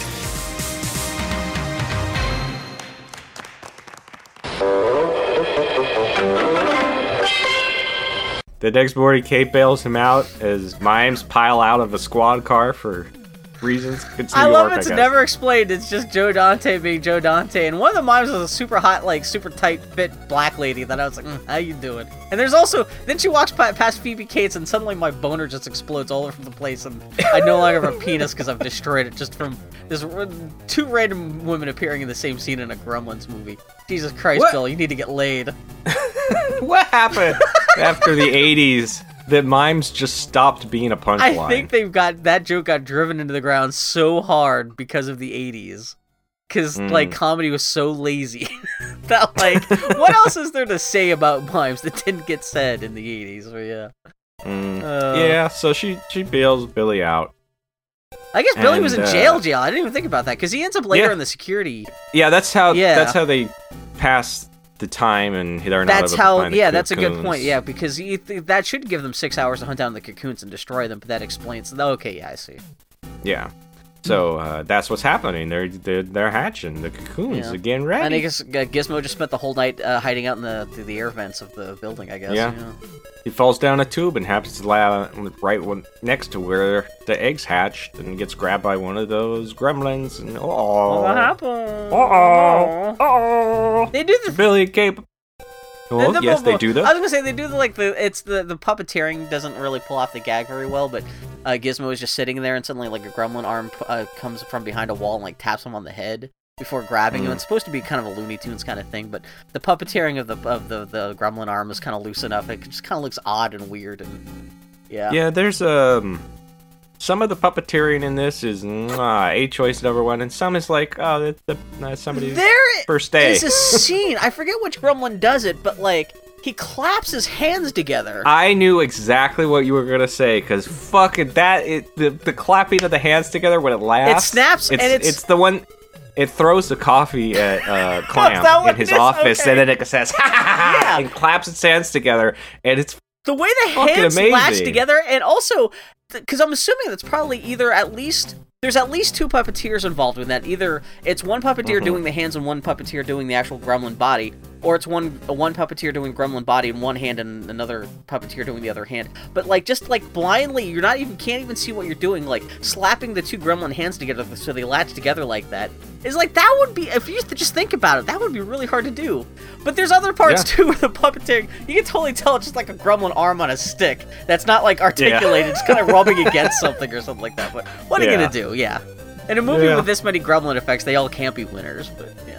No. So, Billy and Kate buy some flashlights because they need bright lights. And also, Billy's boss comes up and says, the prank night was incredible, whatever. And he's like, hey, this is Kate. And she's like, oops, look at the time, and runs off. If they survive, he's in big trouble. Oh, no. Domestic problems. No. And he's like, come on, you're Phoebe Cates. You think that, Come on, you're Phoebe Cates. You're the human equivalent of a Mogwai. How are you not, like, calm down? Like, you should be totally chill about this, yeah. So he goes and sees Deep Space Nine. And is like, yeah, you gotta evacuate the building because the This creatures. kind of confused me because we had Deep Space Nine in the last in Con Air too. For a moment, I was like, it's Cole true. Meany's in this? Chief O'Brien? Yeah. Oh, and this becomes the big trailer moment too, where he's in the security center with Picardo. Yeah. Yeah, he doesn't care. Can't believe him. Whatever. Everybody else in the control room is like, hey, no, wait, this is good shit. Let's talk about these creatures. This is a way to tease you. Yeah. I've seen Joe Dante has said like half the reason he wanted to do this movie was to do the scene where you've got a bunch of people just tearing apart the rules from the first movie, the logic of it. Like, what happens if Gremlin's eating and he gets a piece of food stuck in his teeth, before midnight, but then he swallows it after midnight? And what if he's like on an airplane, crosses like a time zone, and I do like. And also, this is actually a pretty good effect when like one guy's. I'm sorry. Well, go ahead. Yeah. Hold on. We're not there yet because we're introduced to Gede Watanabe and Kate's tour group, taking photos of everything. Yeah. To be fair, yeah. Sorry, Gede Watanabe. I didn't mean to call you professional race trader. They go to watch a show that's being recorded. It's Microwave with Marge. How depressing. Which I never realized before. She's slowly getting drunk. Because she's like, I use a little bit of sherry, but some people use a little bit of cooking sherry, but I use a lot. And she's like, I use a lot. Yeah. Mm-hmm. And in the control room, the booth nerds are still making fun of Billy for the rules. What if it eats and flies over a time zone? Yeah. That's where the special effect happens that you wanted to talk about. Oh, just the effect of the gremlin. It's Mohawk, now fully formed into a gremlin, exploding out of the console to, like, eat the guy's face. Oh, no, he doesn't eat his face. He bites him, and it's weird. Like, he punches him in the face like John Wayne. It's a strange creative choice, but it's pretty great. And the guy just gets knocked out on his ass. But, yeah, now the gremlins are on full-on attack. Hey, not apropos of nothing, it's just because you mentioned it. Have you seen any John Wayne movies? I've seen The Quiet Man, and I've seen Rio Bravo, and I fell asleep during both, so I haven't really seen them. I was in the room where they were being displayed. I was just curious. Yeah, I seriously was like... Gotcha. But yeah, John Wayne, that's something we can... I mean, I'd be curious to see the original True Grit, because I love the remake so much, but... It's not so much a remake, it's just a re-adaptation of the original novel. Mm-hmm. Anyhow. Okay. So, it punches him. Billy uses a flashlight to scare it away. And, to be fair to these people, they don't keep arguing with Billy about if they're real or not, or trying to pretend like it's not happened. They're like, well, fuck, this is a thing that's happening. Yeah, I know, yeah. Which I kind of wonder, it's one of those things where it may have been a deleted scene I haven't seen yet, because you think that's one of the things, that would just be a natural part of the story, but, like, they just want to focus so much on the gremlin stuff. Like, this is the part of the movie where the story pretty much stops happening for the next hour. And so good. Yeah, so they just cut gremlin out, time. Yeah, they cut out all the tendons of the story just so you could have, fucking Daffy coming out of a pot with a fucking turkey baster. Mm-hmm. Shooting Marge in the face, making her scream. I've seen some people say, well, okay, why is he not reproducing yet? Because he's in the... Even though it's like turkey juice or soup or whatever that he's in, but it's still enough water content. It should be making him do, Anyway, yeah, that's neither here nor there. I feel like it has to be water, not like... Yeah. Well, people have pointed out the first movie takes place in a snow-filled small town, and none of the gremlins get, like, even from the melting snow on their feet, there's not enough to change them, so, yeah. I mean, that's not the point of these movies, but yeah, if you really want to be one of the guys in the control center before he gets punched in the face by a gremlin, if you're going to be really pedantic about this stuff, Yeah. So they're just being pests on Microwaving with Marge, and everybody pieces out of there. How do we talk about it? Do we just go blow by each gremlin attack? Just like, Marge gets choked out by Daffy and Lenny.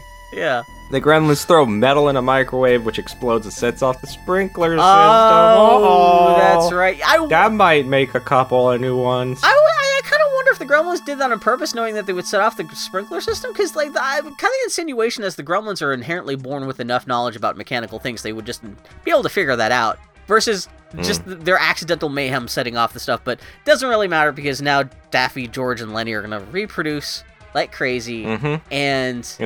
Yep, and in control room, shit's going nuts all over. Yeah.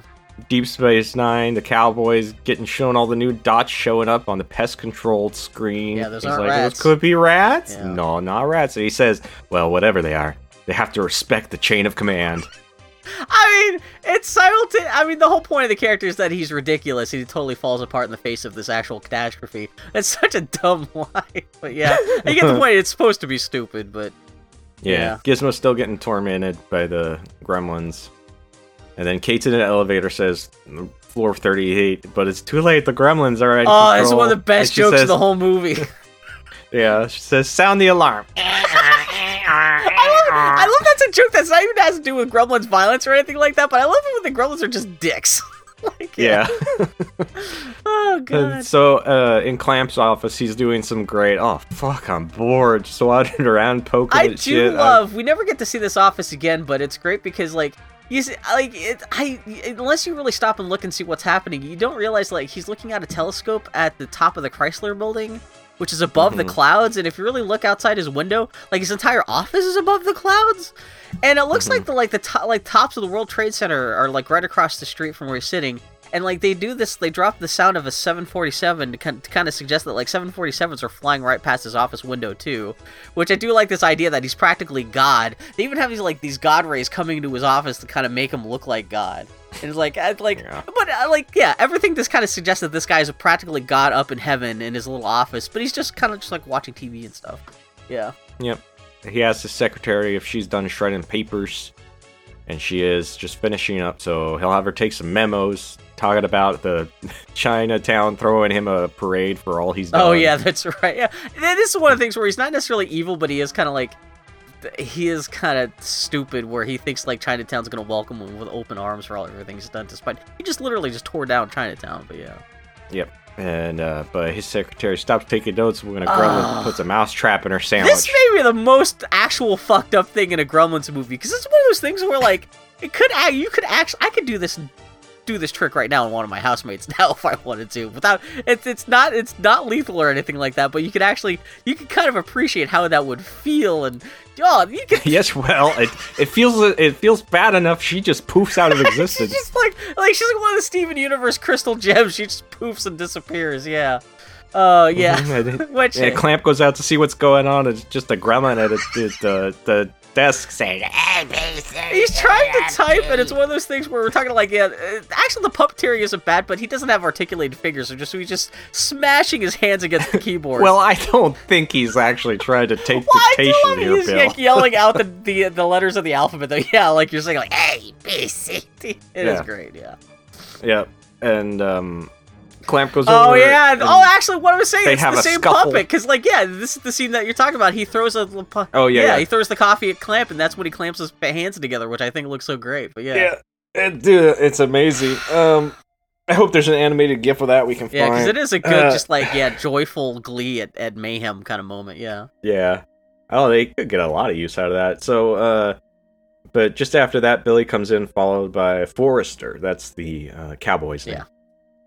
From Inner Space. And a cowboy, he's from the John Wayne movie. Sorry, right before they come in, Clamp manages to get the gremlin into the paper shredder, and it makes a face like, and it gets shredded. Yeah. He's got the gremlin puppet has articulated lips. I kind of wonder if this is not just a version of the brain puppet, because it's got enough articulated lips like none of the other gremlins have that it can do kind of like facial features like that. It's weird how fucking Clamp running through that gremlin through the paper shredder is not more of an iconic moment like Billy's mom running the gremlin either through the microwave or through the blender in the first film is. I feel like it's gonna sound like an insult, but I don't mean it to be.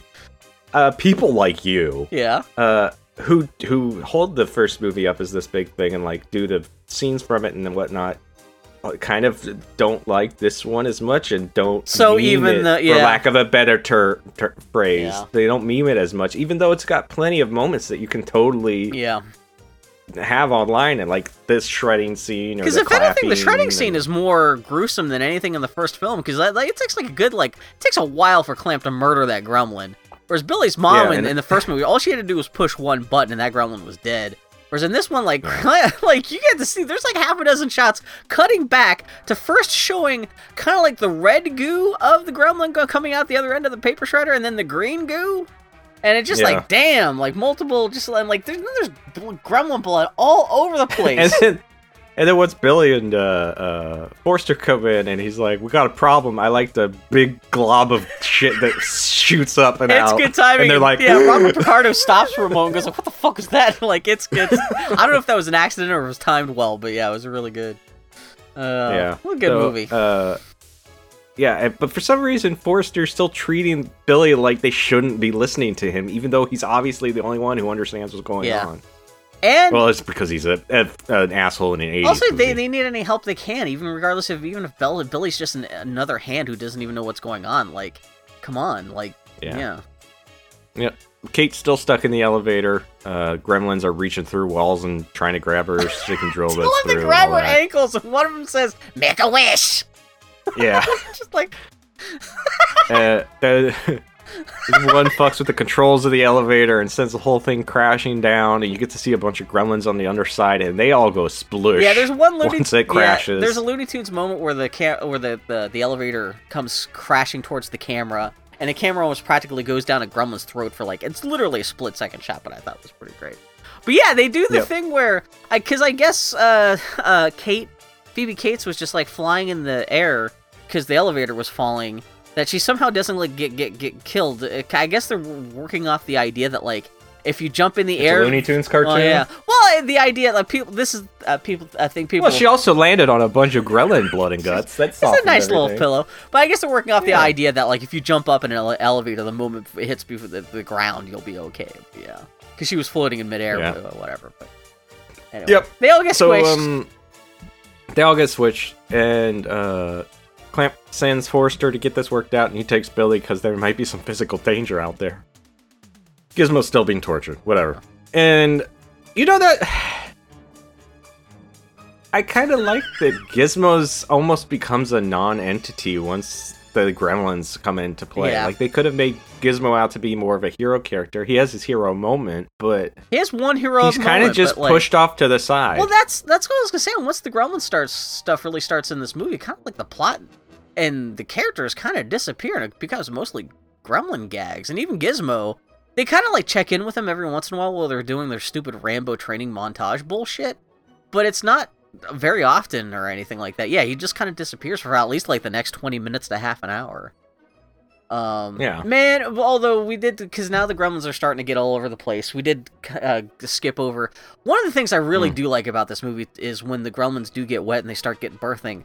The effect of the gremlins, of where you can see, when Lenny, Daffy, and George are getting wet inside Marge's studio. You could see, it's gross. You could see little baby form gremlins and the blisters on their backs, and yet, it is gross. It is really and that's one thing I do love about both Gremlins movies is they really show that actually the act of reproducing is a real bitch, because you got these gremlins screaming. Although Daffy's laughing while he's screaming, which is kind of whoa, that's kind of gruesome. But yeah, just that effect. That's totally Rick Baker magic right there of those gremlin-filled blisters, which was so fucking great. But anyway, that's 10 minutes ago, but yeah.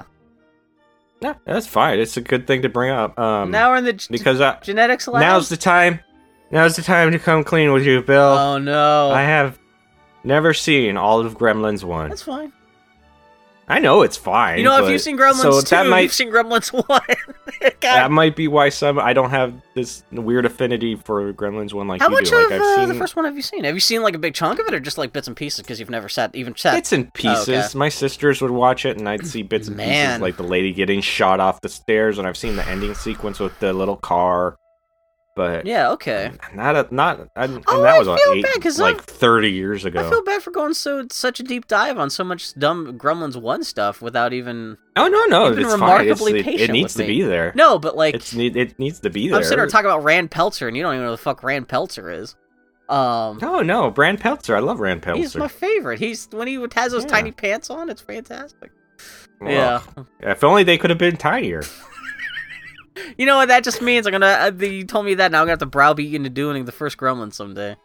No, don't worry about it. Oh, hey, that's a Christmas movie. I'm just throwing that out there. So yeah, I know. I already get the feeling that this year's Christmas for us this year might be Scrooged and Gremlins.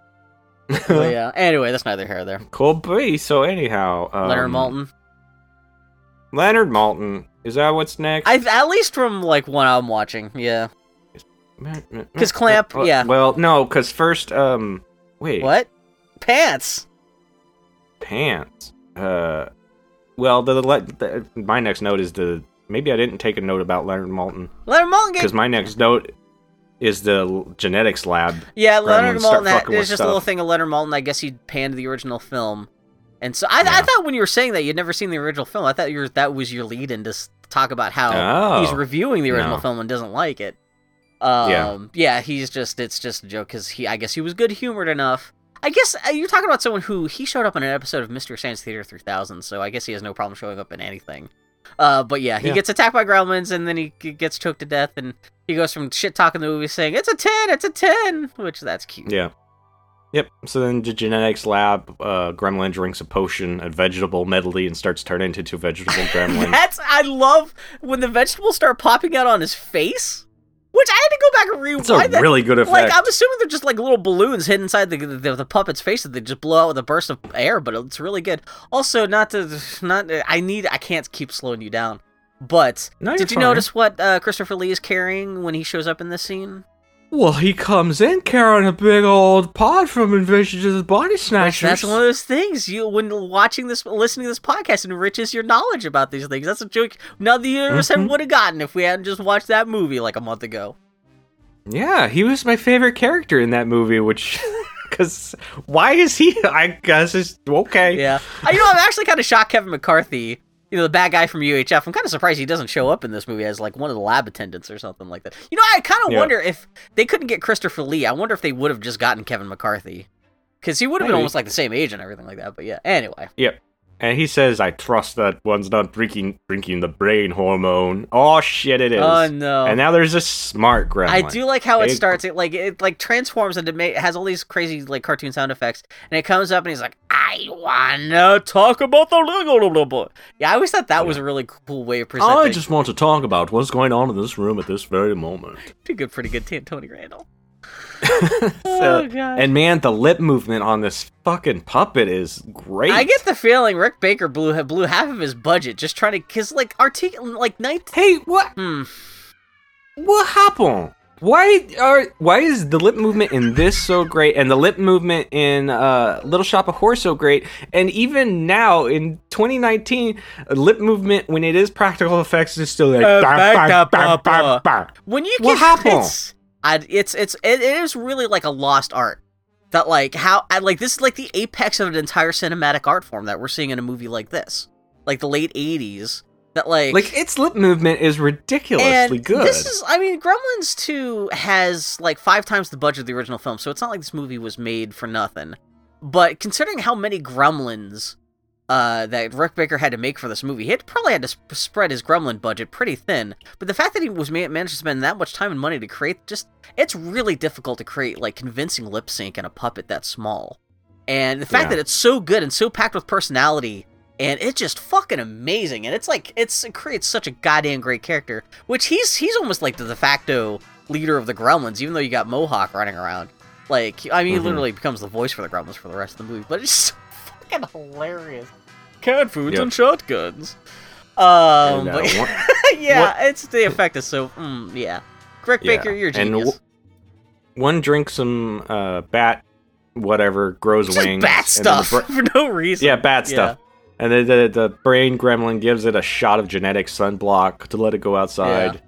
And Christopher Lee says, we can't let them get away. All they have to do is eat 3 or 4 children, and it'll be the most appalling publicity. And the best possible line, the most appalling publicity is such a great line read. Yeah. One of the big deleted scenes, one of the big chunks is there's much more material setting up the genetics lab before the Gremlins get loose, justifying why they have like a bat thing, why they're making electrical juice, why they're making vegetable medley, it's nothing big, but like it more sets up like there's a whole thing about how they're trying, like the reason they're testing bats. I can't remember what the logic is why they're making any of this stuff, which you don't need it because it's not the point of the movie. You don't need to justify why they're like making juice that can turn things into electricity, but yeah. Yeah. So, the bat gremlin smashes through a wall, leaving the Batman symbol as it does, because it was the 80s or 90s. When they were making this movie, Batman was, like, tearing apart the world, so, like, of course they had to put a Batman joke in there. So gremlins start having havoc and causing havoc in the whole building now, and man, it's a lot of puppets. It's a lot of puppets, man. Oof. I wonder how many props are left from this movie. Enough that like, well, if they actually, one of the things of the Red Letter Media is that they managed to like during like a prop store auction recently, they managed to get their hands on a couple of Gremlin arms, which I kind of wonder if they're the arms from the elevator sequence, because that's the only part in the film that I can imagine like you needed a ton of just like dismembered Gremlin arms, but there's a lot. They of turn puppets. on an awful lot of switches and lights and shit. Sutton Yeah, tells me they don't. I wonder if they went. You know what? They must have talked to some of the Jim Henson people, because I saw that one of the one of the main credited puppeteers and there's only like 2 people credited with the voices of the Gremlins is Kirk Thatcher, who he was a guy from Industrial Light and Magic and became a big part of the Muppets during the mid '80s, and which kills me because he was actually at the live Mystery Science Theater 3000 show I went to last November, and he was in the crowd. He was actually in the special VIP crowd that I was in. I didn't recognize him, and it kills me. I spent 2 you fool. I spent 2 hours in like a little group session with like the guy who did half the voice for the Gremlins in this movie. I could just see you like sitting backwards in your chair, peeking over the hedge, being like, "Oh!" That's what would have happened, because it's funny because that guy, it's not like he's a Gremlin puppeteer. Technically, the famous thing he's famous for is being the punk on the bus in Star Trek 4 that Spock nerves pinches because he won't turn off the radio. So it's not like that guy's got like a ton of fans, but I would have been totally that kind of person who would have been like, "Oh my god, you were one of the puppeteers and did all the voices for the Gremlins and Gremlins 2 and boo boo boo boo boo." But yeah. What the hell was the point of me going off on this tirade? But yeah, we're just talking about all the good puppets. It's just, I guess they must have at least got in touch with, like, if Rick Baker was making the puppets, I'm sure they probably talked to some of the Jim Henson people and said, "Hey, if you're not working on the Muppets Take Manhattan or whatever the hell that you're working on right now, come on over and help us with this." Because there are literally hundreds of puppets in some of these shots. It's fucking crazy. Yeah. Although, we'll get to it in a little bit. This will be the last time we bring up the Red Letter Media thing. There's one shot of the lobby when it gets filled with gremlins that there's a totally static gremlin just stuck on the wall that's not moving at all, but it's in the middle of the frame. And there's enough going on that you may not notice it unless someone points it out, but once you've seen it, you're just laughing because it's obviously just like a toy gremlin just hanging from a wall but not moving or anything like that. It just looks very silly, but yeah. So again, there's enough gremlin stuff in this movie. They couldn't bat 1,000 with every effect or with every shot. But well, yeah, not every gremlin's going to move every time. Yeah. I've seen some behind-the-scenes photo where some of the gremlins are just like gremlin torsos taped to like duck tape the safety helmets that people are wearing. So they're not even articulated. It's like the arms aren't even attached to sticks or anything like that. So, which that kind of cracks me up. But yeah. Anyway. So something else that cracks me up is when Kate pulls the fire alarm and the fire alarm goes off. Fire, the untamed element, oldest of man's mysteries, giver of warmth, destroyer of force. Right now, this building is on fire. Yes, the building is on fire. Leave the building. Enact the age-old drama of self-preservation. I wonder if that was in the script or if they were just in the editing room. They were like, we can squeeze an extra joke in here. Let's have the voice guy. It had to be in the script because people are walking out and be like, "What the That's actually a good point because they're like, "What? That's our fire alarm?" Yeah. Oh man. So outside, the Futtermans are looking at a cathedral, having a good time, but oh shit, it's the Bat Gremlin. It showed up, starts attacking Murray, and since it's New York, nobody seems to bat an eye. Fuck, another fucking one of these days. It's hard to tell if that's the joke or if, just that's the nature of the special effects, because, it's not like the people walking around the Futtermans knew. Well, it's on a back lot, so they knew they were in a special effects shot for a Gremlins movie, but, yeah, I don't know. But yeah, there's a really good special effect of it clawing his head open. Yeah, it really digs into his skin, the way it grabs onto his skin. It really does look like it's tearing into him. It's pretty good. But it's funny because cuts between being terrible blue screen stop motion and actually being a pretty good puppet. But yeah. Yep, but he dumps it into some freshly poured cement and covers it with cement, and it flies up to the top of the cathedral and lands and turns into a gargoyle, not to be revived until Disney brings forth hit animated show Gargoyles. Oh, gee, you know what? I've seen some people freaking out about that because it sounds like that's going to be on Disney Plus. Although, I mean, that is. Gargoyles is if you ever wanted to bring back Gremlins 3, I mean, you've got a live Gremlin who's up on top of a cathedral for the last 30 years. You could always have him be the linchpin between films if you don't want to do Gizmo again. But anyway. Yeah. Did we pass the salad gremlin at the salad bar and all that stuff? Yeah, probably. Yeah, the whole this whole thing is just gags and gags and gags. Yeah. there's so much chaos happening. I wasn't gonna write it all down. I'm just trying to think of anything noticeable. The film breaking with Hulk Hogan showing up. Oh, we'll get there. Okay. Hold on. Yeah. Because in the building, more chaos. Billy and Foster run into Christopher Lee, and they talk, but the film breaks. Yeah, okay. And Gremlins make Shadows puppets with Lincoln and shit. The Lincoln one. Forrest Gump's having there to go. When the Gremlins have knowledge of things they should know nothing about, that's what cracks me up. And just the hand animation of it suddenly turning into the Lincoln thing, it's just great. Yeah. Yeah. Oh my god. A lady comes out of the theater and to the lobby and complains to the usher about the movie. So the usher goes to famous racist Hulk Hogan for help. Well, you know, any port in a storm, any help you can get. What are you gonna do? Yeah. He says, you better put Gremlins 2 back on or I go rip my shirt and I'll come up there and old brother. Yeah.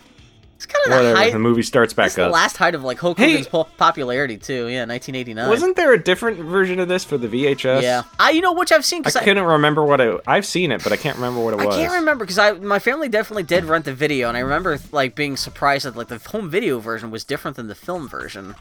I think it's like John Wayne. Actually, speaking of John Wayne, I think it might be something you're John right. Wayne related. I think it is John Wayne. I think they overdubbed John Wayne, being like, "Hey, Gremlins, you better not make me shoot you. So you better fix this TV VCR again." And I think in the novel, there's a Son there's stupid an image of Gremlins in cowboy outfits, which is always gonna be good. I think even the novelization, there's this part of the novelization, the Gremlins like attack the writer's home office and lock him in a closet until he can escape and takes control of the book again. Which, they really committed to that gag in every possible medium. Yeah. So, the film starts back up again, and oh shit! I totally lost my place looking at those cowboy Gremlins. He's just walking around. It seems like they've managed to evacuate most of the people out of the building now. He's walking around a control booth where sees no other channel is on, and all the news reports on other networks are outside, not being let in the building. So he realizes he can film from inside. Mm-hmm. He goes out in the hall, finds Geddy Watanabe, and asks him if he can work a camera, and he says he is a camera. Yeah, that's pretty much his other line of dialogue throughout the whole film. Yeah, I am a camera. Yep. And in the lab, Gremlin drinks some electricity, turns into a bolt of lightning. For just reasons. Right. Yeah. Oh man, the fucking. I like the Gremlin that picks up some acid with warning on it: "Do not throw on face." Which is so specific. Because it throws it in another Gremlin's face. Well, I love that the other Gremlin starts screaming. It's like, ow! And then suddenly already has a Phantom of the Opera fucking mask. and he starts laughing. Yep. That's one of the things I love. That Gremlins they will laugh at their own misfortune. I love. That's why fucking the Gremlins are fucking one of the all-time movies' greatest monsters because they're so stupid. Yeah. Oh, and also one drank something that turned it into a lady Gremlin. Just because... You only see its back, and it's meaty calves. Juicy calves, like alarmingly so juicy. This is like the centerpiece of the fucking Key and Peele sketches. Just like, we got a Gremlin with titties. Just like, for no fucking reason. Just because we can. Oh, man. Billy, Lee, and Foster come into the lab, and Foster says it's a complete failure of management. Billy says they hate bright lights, but they all broke them, and Lee tells him that they've broken them all. But he does have some small assault weapons. What the hell is going on in this place that they need the assault weapons?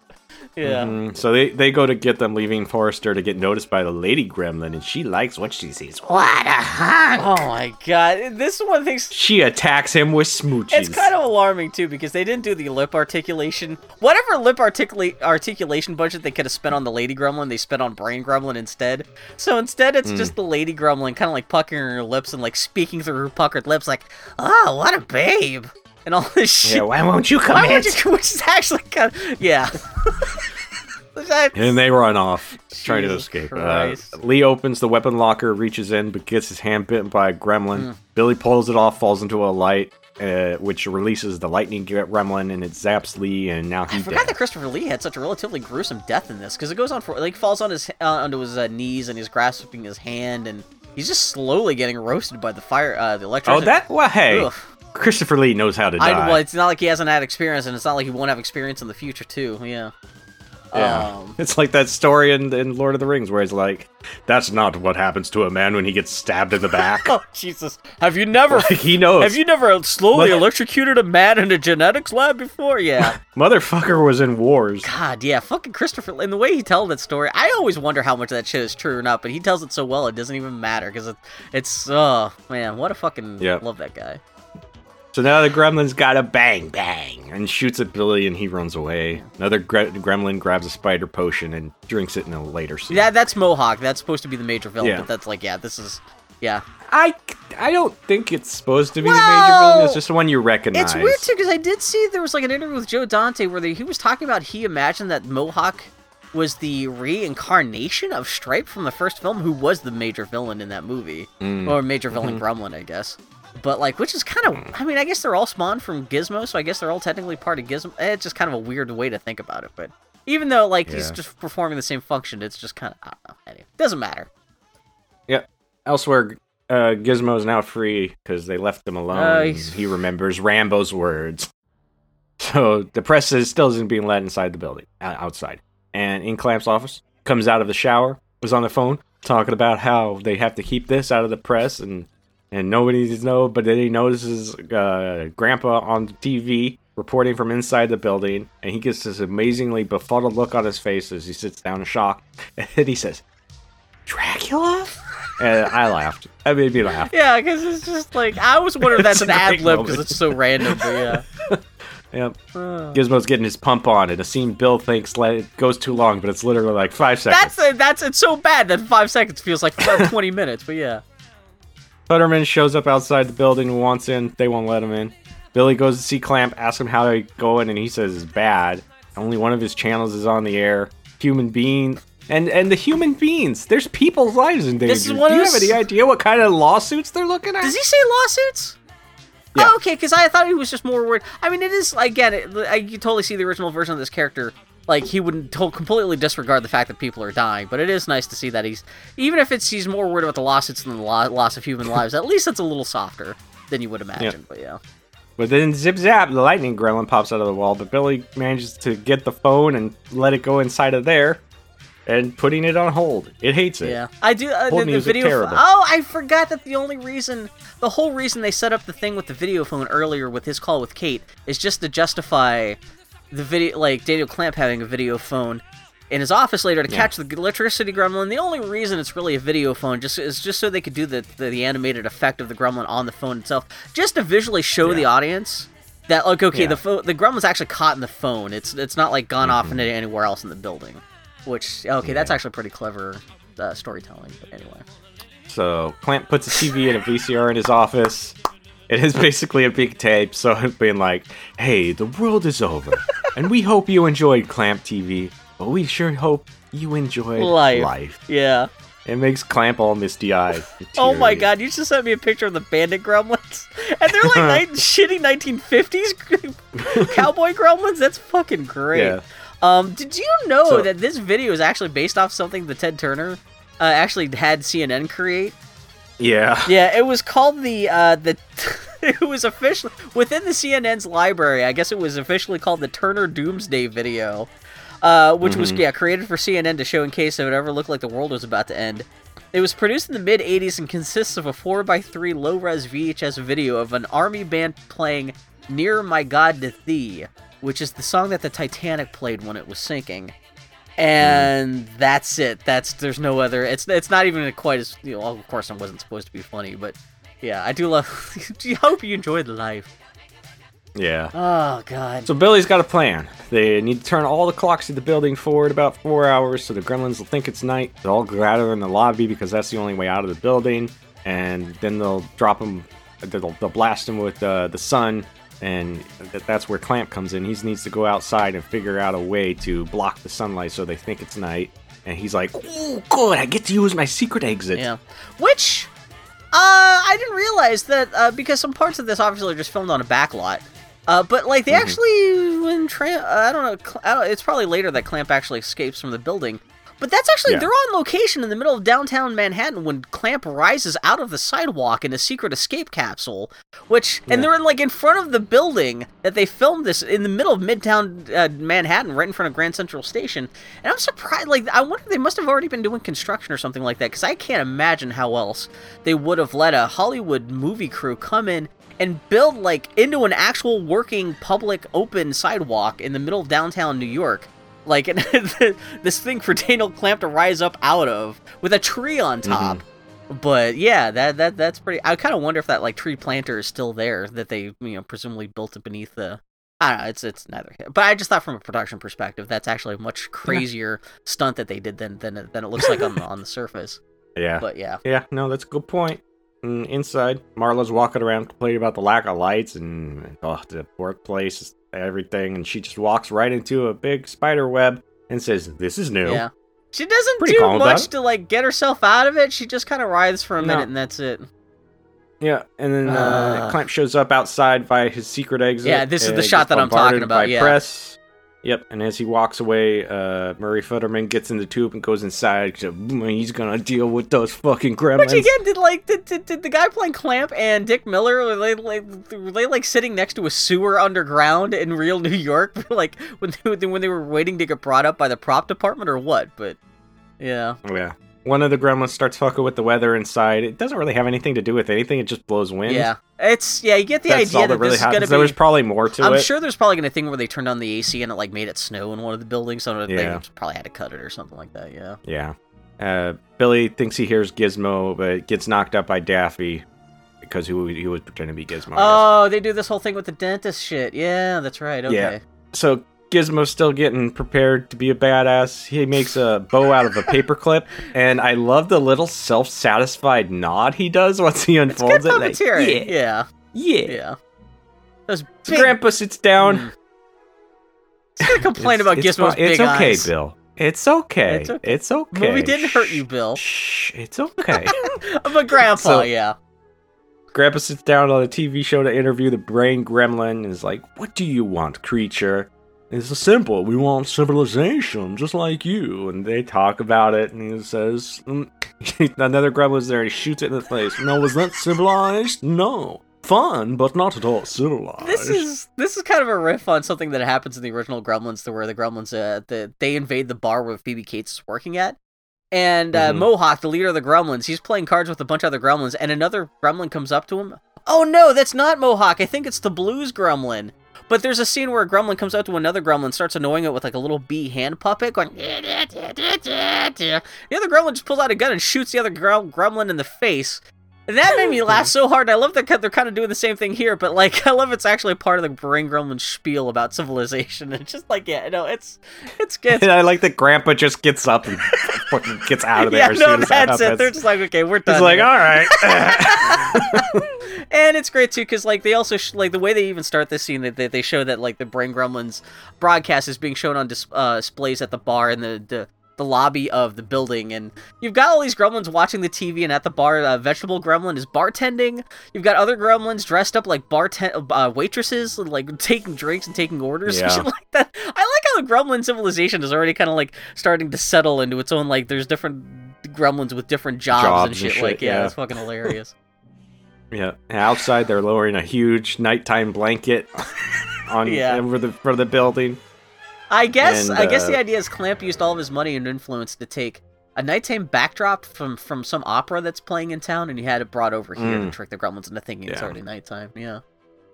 Billy wakes up, strapped down to a dentist chair. He's attacked by Daffy, but Futterman comes in and saves him. Yeah, there's Daffy a whole... Is it Marathon Man? I've never seen the movie, but I've always heard the reference where I guess...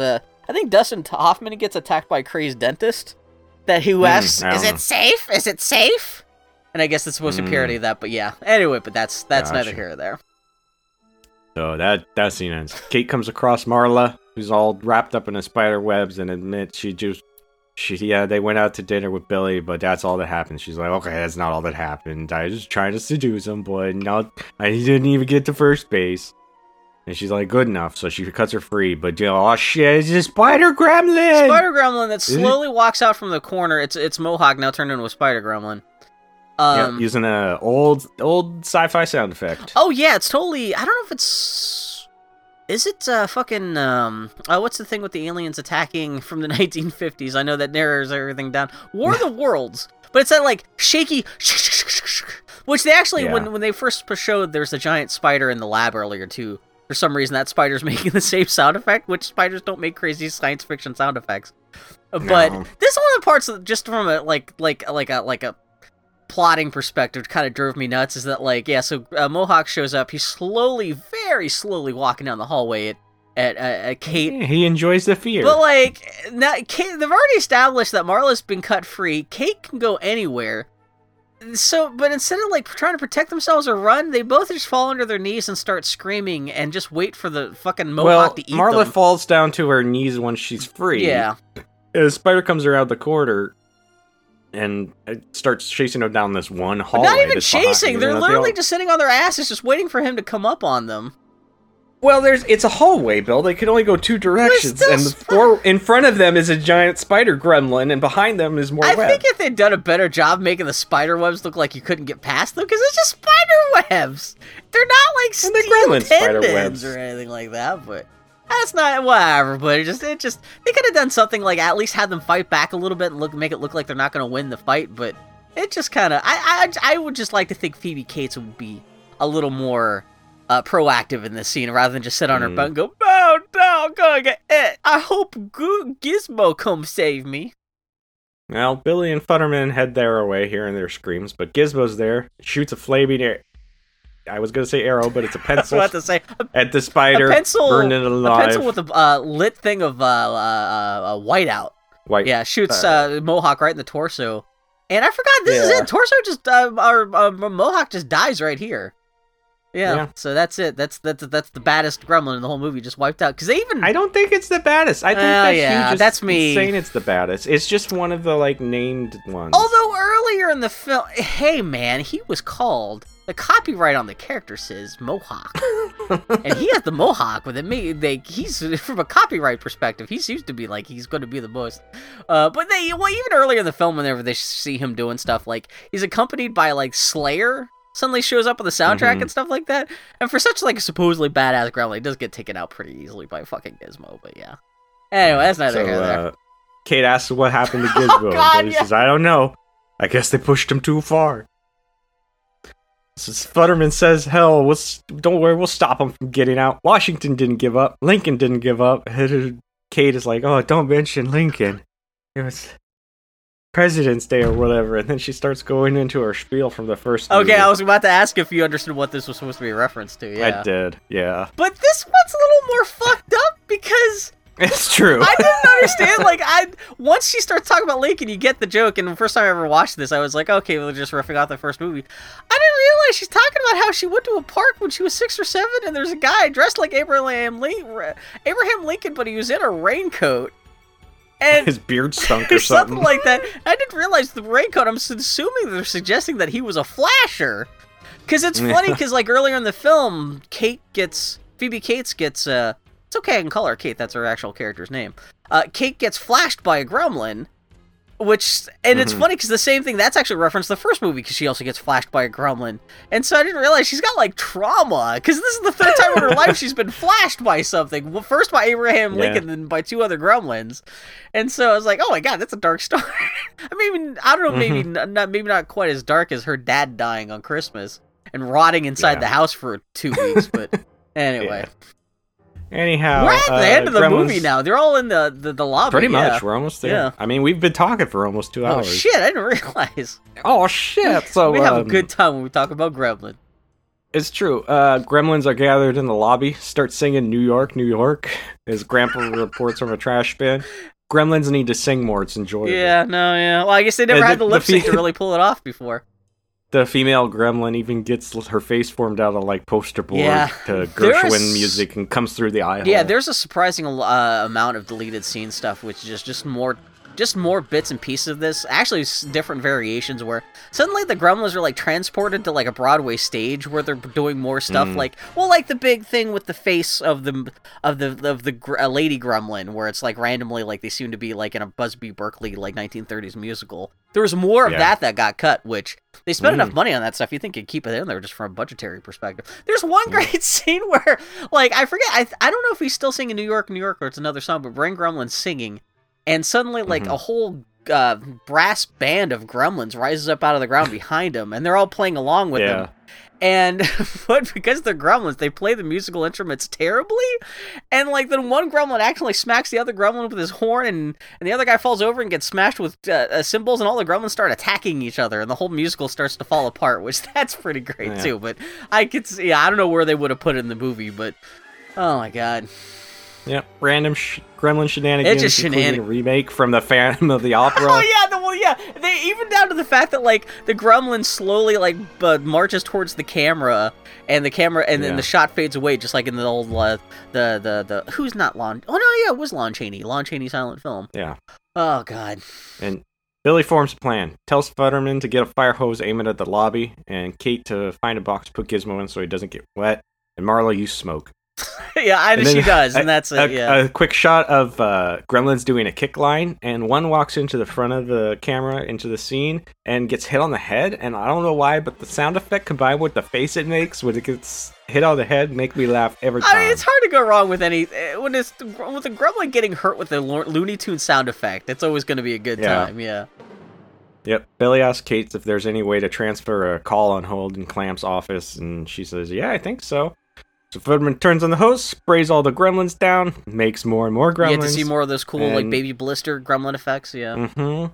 He has Futterman turn off the hose, and then takes the gremlin off hold and sends the lightning gremlin out, zaps all the gremlins on the ground, making them into bones and goo, and it's a great I kind of wonder special effects. If... Even with the Wicked Witch reference that they throw in there. What a world! I forgot about that. I just saw this last night. I forgot about that. I kind of wonder if this movie would have...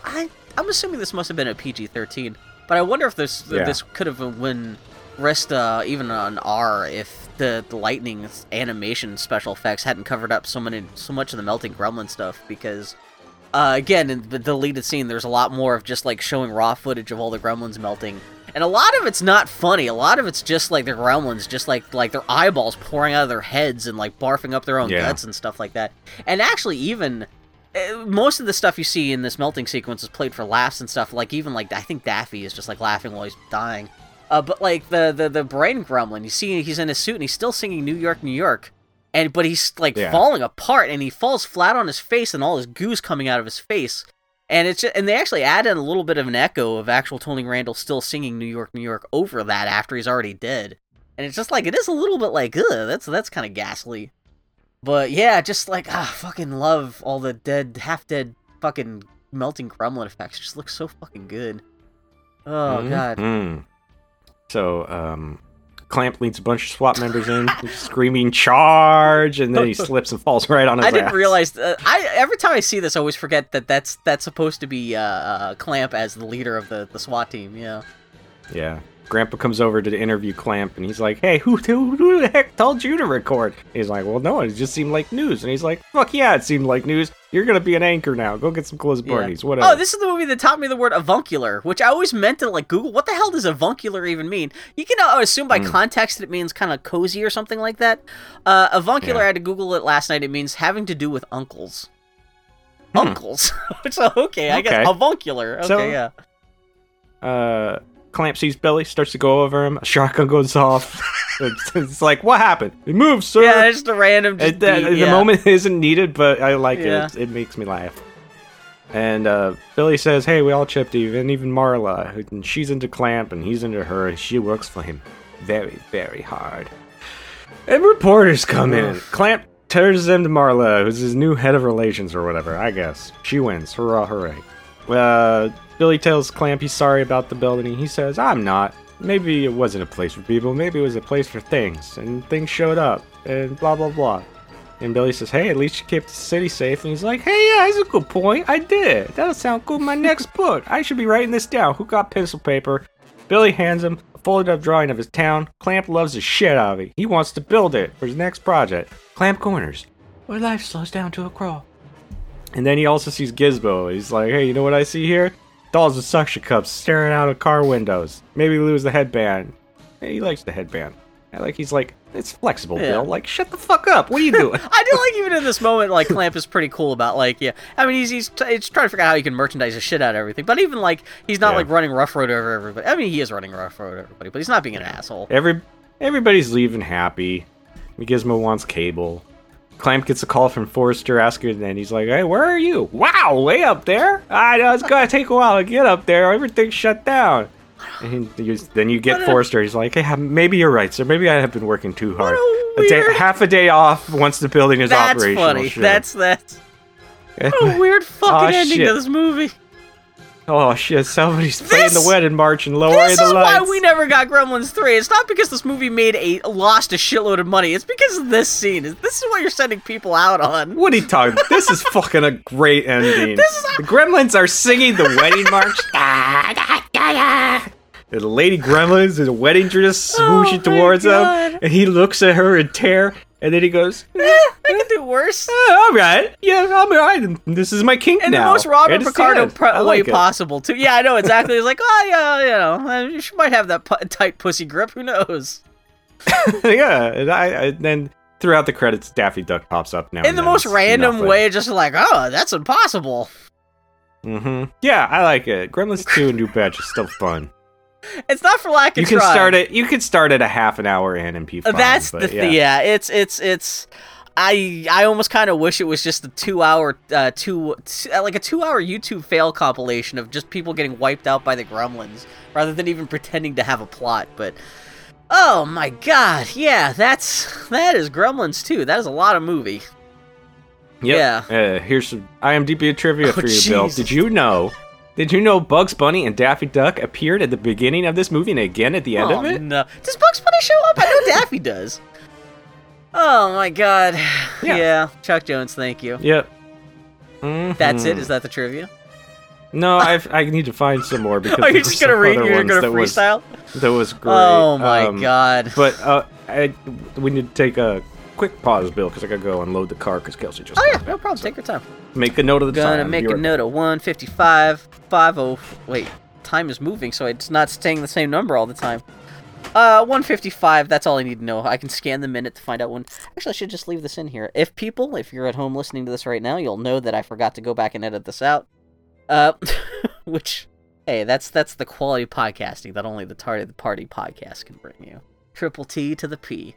Yeah, the animation of Daffy Duck and Bugs Bunny are fine. Man, Mel Blanc had to have been dead by now, right? So this has got to be someone else. Well, I'm watching the credits. The credits should be able to tell me who did the voices for Daffy Duck and not Donald Duck. I'm thinking of Roger Rabbit. I was watching the piano scene from Roger Rabbit last night, so I got that in my head too. Source music composed and orchestrated by Alexander Courage. Oh, they're just crediting. Wait. Okay. Wait. Okay, so one of the credits is source music. Credit arranged by Alexander Courage is the guy who did the music for Star Trek. Is there a Star Trek joke in this movie? Because they also have original cartoon music and composed by Fred Steiner. He must have been the guy who did the Looney Tunes Shield music at the very opening of the film. But yeah, I wonder what music Alexander Courage did that wound up in this film. That's just interesting. Alexander Courage is interesting because, he's the guy who wrote and composed and conducted the main theme to the original Star Trek. Which is famous because then Gene Roddenberry screwed him out of half the royalties for that theme by pretending to write lyrics for the theme, which guaranteed that Gene Roddenberry get half the royalties for every time that music was ever sold. And Daniel's back, I guess? Well, I was wrong. I thought I heard the dog bark. You just want to take a break because I would just ramble on forever with trivia about the movie. I did pee, too. I should have taken that opportunity just to read the trivia out to the... What the fuck is wrong with me? You could have not had to hear me talk about rhinoceros gremlins and shit like that. Rhinoceros is okay. Yeah, some unused gremlin ideas that were actually sculpted but didn't make it into the finished film were there was supposed to be an elephant gremlin, a rhinoceros gremlin, a fat gremlin, which actually I saw the sculpture of the fat gremlin. It looks great. It almost looks like one of the bad guys from Ghostbusters 2. And a weird half-horn gremlin with really smooth skin and big bulbous eyes. I just saw all these images. I was looking at Rick Baker's website, and he just had a whole bunch of like sculptures and stuff like that. And he actually had one prototype for a complete redesign of the Gremlins, where it looked a little more ghastly, almost kind of looked like the Gremlins they look like how they do when they're dying, where it's more kind of skeletal, which would have been kind of an interesting look too. But I guess they decided not to go with that.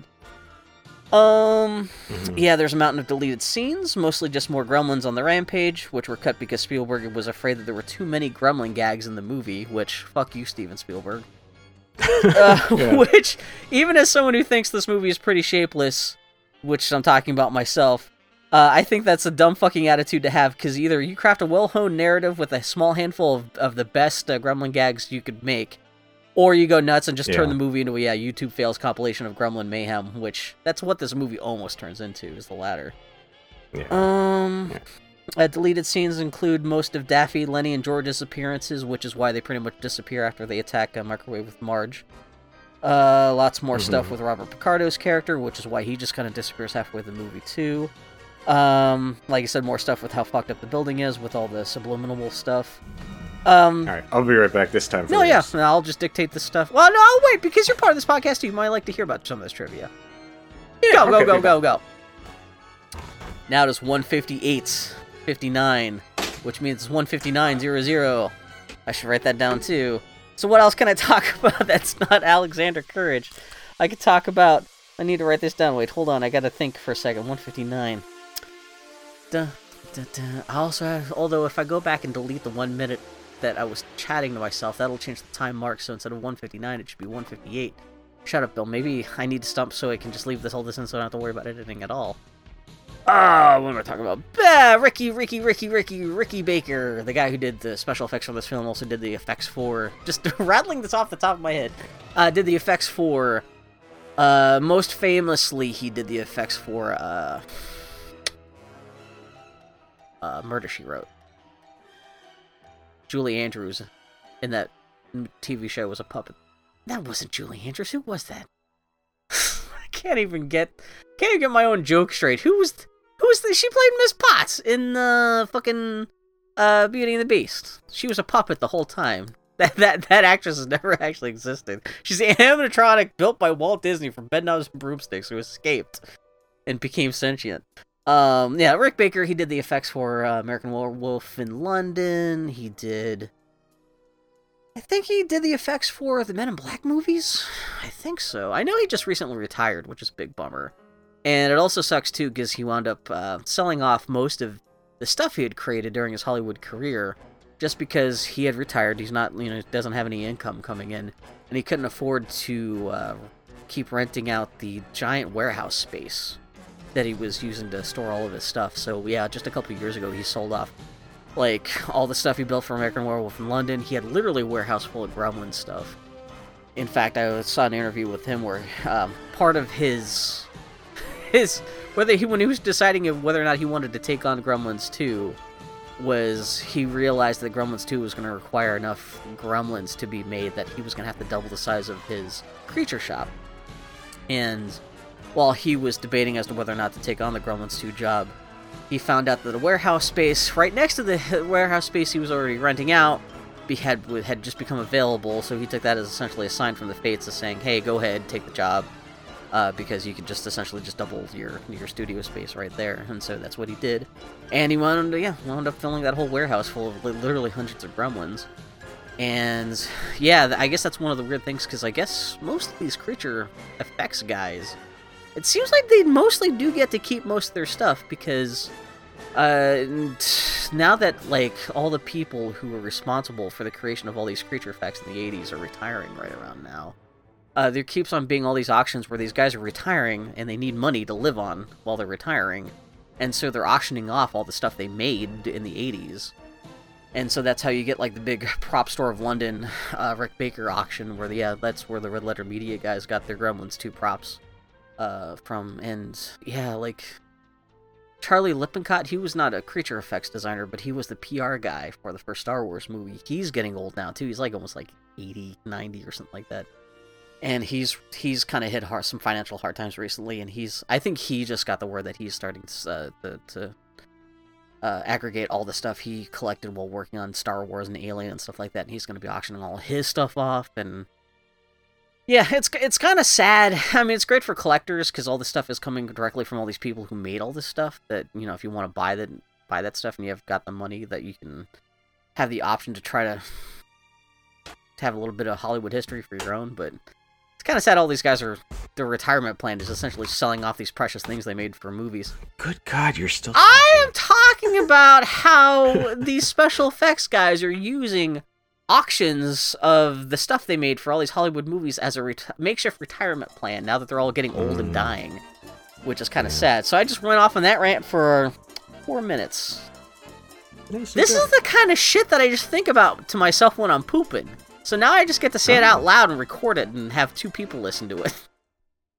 So, anyway, that's neither here nor there. Everything stowed away. What kind of groceries did she get? She didn't get anything good? The usual stuff. Man, I just tried Orange Crush for the first time since I was 12. I forgot how much I liked Orange Crush as a kid. That shit's good shit. Just thinking about grocery stuff. What are you talking about? Oh, there were deleted scenes in the genetics lab where the gremlins let all the animals loose, which only a portion of that got filmed because the animals, especially the chimps, were so scared of the gremlin puppets that most of that stuff didn't work out. The gremlins helping out with Grandpa Fred's horror TV show before he quits and becomes an impromptu in-the-field news reporter, which is why he's complaining about his show not being scary at the beginning, because they helped make his show scary before he abandons it. And, yeah, more bits and pieces with the musical that the Gremlins put on at the end. And, yeah, that's kind of just lots of odds and ends and just generally just more Gremlin mayhem and gags and stuff like that, which is, yeah, kind of a shame. They just should have committed to that much stuff even more. But, but the last big bit of trivia, which explains why we are never talking about Gremlins 3, because it never got made, was...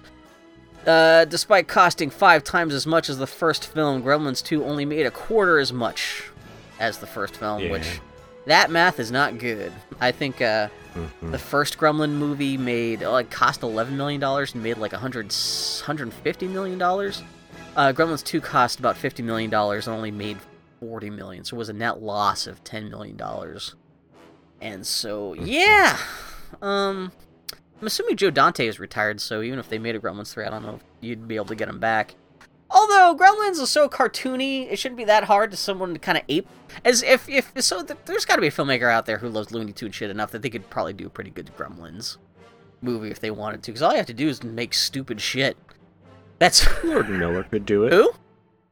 Lord and Miller. Oh my God. They would make it all. It would be too good. They're almost too good for like. Gremlins almost shouldn't be like that much thought. It should just be like, what's the dumbest? Like, can we take a puppet, a lizard puppet, have it get hit in the head with a hammer, and there would be a Looney Tunes sound effect of going.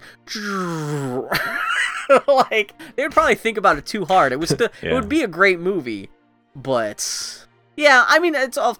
I was posting about this right before we started recording, but someone on Twitter was just talking about how it's weird that in this age of where everything in the world especially anything from the 80s is being rebooted, that it's kind of weird that the Gremlins haven't been recycled, especially with all this stuff being made for streaming services, because every company in the world right now is desperate for streaming material, and it's kind of weird that, like, yeah, there hasn't been one hint at, like, anyone trying to resurrect the Gremlins or anything, because even the fucking Critters got a new TV show on Shudder, and as much as I love Critters 2, like, how is it Critters came back, but Gremlins is still AWOL, but I don't know. Yeah. But hey, yeah, that's Gremlins 2. It's a fun movie. I still like it. And yeah, the Gremlins theme is one of the greatest mischief themes ever made. It's a great, like, ragtime theme. It's like, that theme goes places. So, but you prefer the big, corny orchestral version, not the cool synthesizer robot fart version, huh? You son of a bitch. Sure, if you want to phrase it that way. Sure, have some taste and perspective, why don't you? So what are we doing next? Oh, I forgot about this. Speaking of mayhem, if you thought Gremlins 2 was fucked up with crazy shit going on, if you thought Story of Ricky was fucked up with, like, dudes sewing the arms and shit back together, we're going fucking hog wild with next week's episode. Guess what it is? What would be the craziest shit we could talk about on this podcast? Sense and Sensibility. Close. Dead Poets Society. Oh, man. I do love that artist. Oh, man. Oh, fuck. I figured you'd cashed in so many bad movie tickets recently. And by so many, I mean Phantom Tollbooth and Alice in Wonderland, which actually weren't that bad. You know what? It's totally a Con Air thing. Of me, I don't even know where I saw it or something like that, where I was like, Dead Poets Society. I think I was thinking of nice autumnal movies. And I've always... Have you seen it before? I mean, I've never... You know that's a week... I mean, you could... Oh, no, what happened? I watched the first half hour of it last night, just to make sure. I was just saying, your last episode was something you hadn't seen before, so you could do a thing you've seen before. I didn't think about that. You don't have to do I think just because the autumnal... It's up to you. I saw it enough last night, and it is only quote-unquote 2 hours. It's not super long. It is... The first half hour I mean, it is a slow movie, because it is just about... I was always kind of intrigued, because, hey, everyone loves Robin Williams in it. And also, it's the same guy, Peter Weir, who directed Master and Commander, and I love Master and Commander, but also at the same time, it's about a bunch of rich prep school kids, which is reason enough not to want to do it. But the first half I saw last night, it seems promising, even though I'm assuming that I'm assuming what's going to happen is the one kid's going to have to confront his controlling dad, and you're going to find out at least another kid has been molested or something. There's got to be... I don't see how you make that movie and not, like, engage in these basic cliches. But it's pretty, and part of me, like, I like autumn. I like some part of me wishes I could have gone to, like, American Hogwarts. Even though, it's going to be all these people trying to make Robin Williams sad, because they're like, you're not supposed to teach people. You're supposed to be lazy teachers like us. And it could turn out to be terrible, but then again, you're also talking to the person who I love In the Mood for Love. So hopefully this is not that I love In the Mood for Love, but I know you did not care for that. So hopefully this is not that kind of situation, but... We see. Well, but the thing is, like, do we have another pick before Halloween starts? Or is your next pick going to have to be a Halloween-y thing? And not that it has to be Halloween-y, but... And it's the 2nd of October, so you got the 25th and then... Okay, so you are going to be, you're going to be our first pick of whatever we decide to do, start doing for Halloween stuff for next month, or Halloween-ash stuff, but...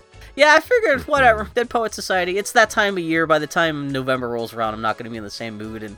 God knows I'll ever remember to try to tackle this movie again, but yeah, this is one of the big gaps in my Robin Williams film knowledge, and yeah, I figured, well, Con Air worked out so well, why not try Dead Poets Society? It's basically the same It's almost the same, it's just, it's got Robin Williams, he's crazy, maybe he threatens to blow up a bunny, too. So that was Gremlins 2. He's Muttering on Twitter, I'm the Grub Turtle on Twitter, Target Podcast on Twitter, TargetPodcast.com. Find us, share us around. Go watch Gremlins 2, the new batch. It's fun, especially if you like special effects. Yeah. Hey, well, if you just like fun things. Yeah. So next time it's Dead Poets Society. Oh, we forgot to point out the big twist of where they're about to like kill all the gremlins, but then the thunderstorm starts, which I thought that was clever wrinkle in the plot. I did forget. That's neither here nor there, but yeah. So Dead Poets Society next week. Oh, Captain, my Captain. Yep, that's the thing that they say in that. I've seen the ending. That's all. Oh, really? Because he seems. Yep. I'm assuming your wife and baby just came home, so I'm assuming that's why you're extra quiet. But also, I could just. Yeah, he's napping in the next room. So I figured it was either that or you're just so the life has been sucked out of you by knowing that we're going to put society. You're just like, a little column A, a little column B. Okay, I'll shut up and let you go. We're gonna end the podcast now. Fine. All right. Yep. Until next time, keep causing mischief. They'll take us out with some of that. Probably synthy crap. Okay, take care, guys. Okay, adios.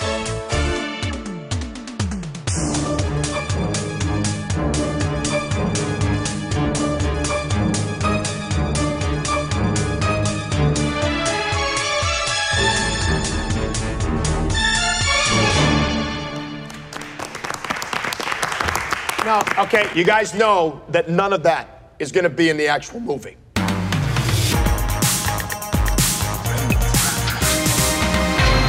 Gremlins in this theater now? Okay, you guys, listen up. People paid good money to see this movie.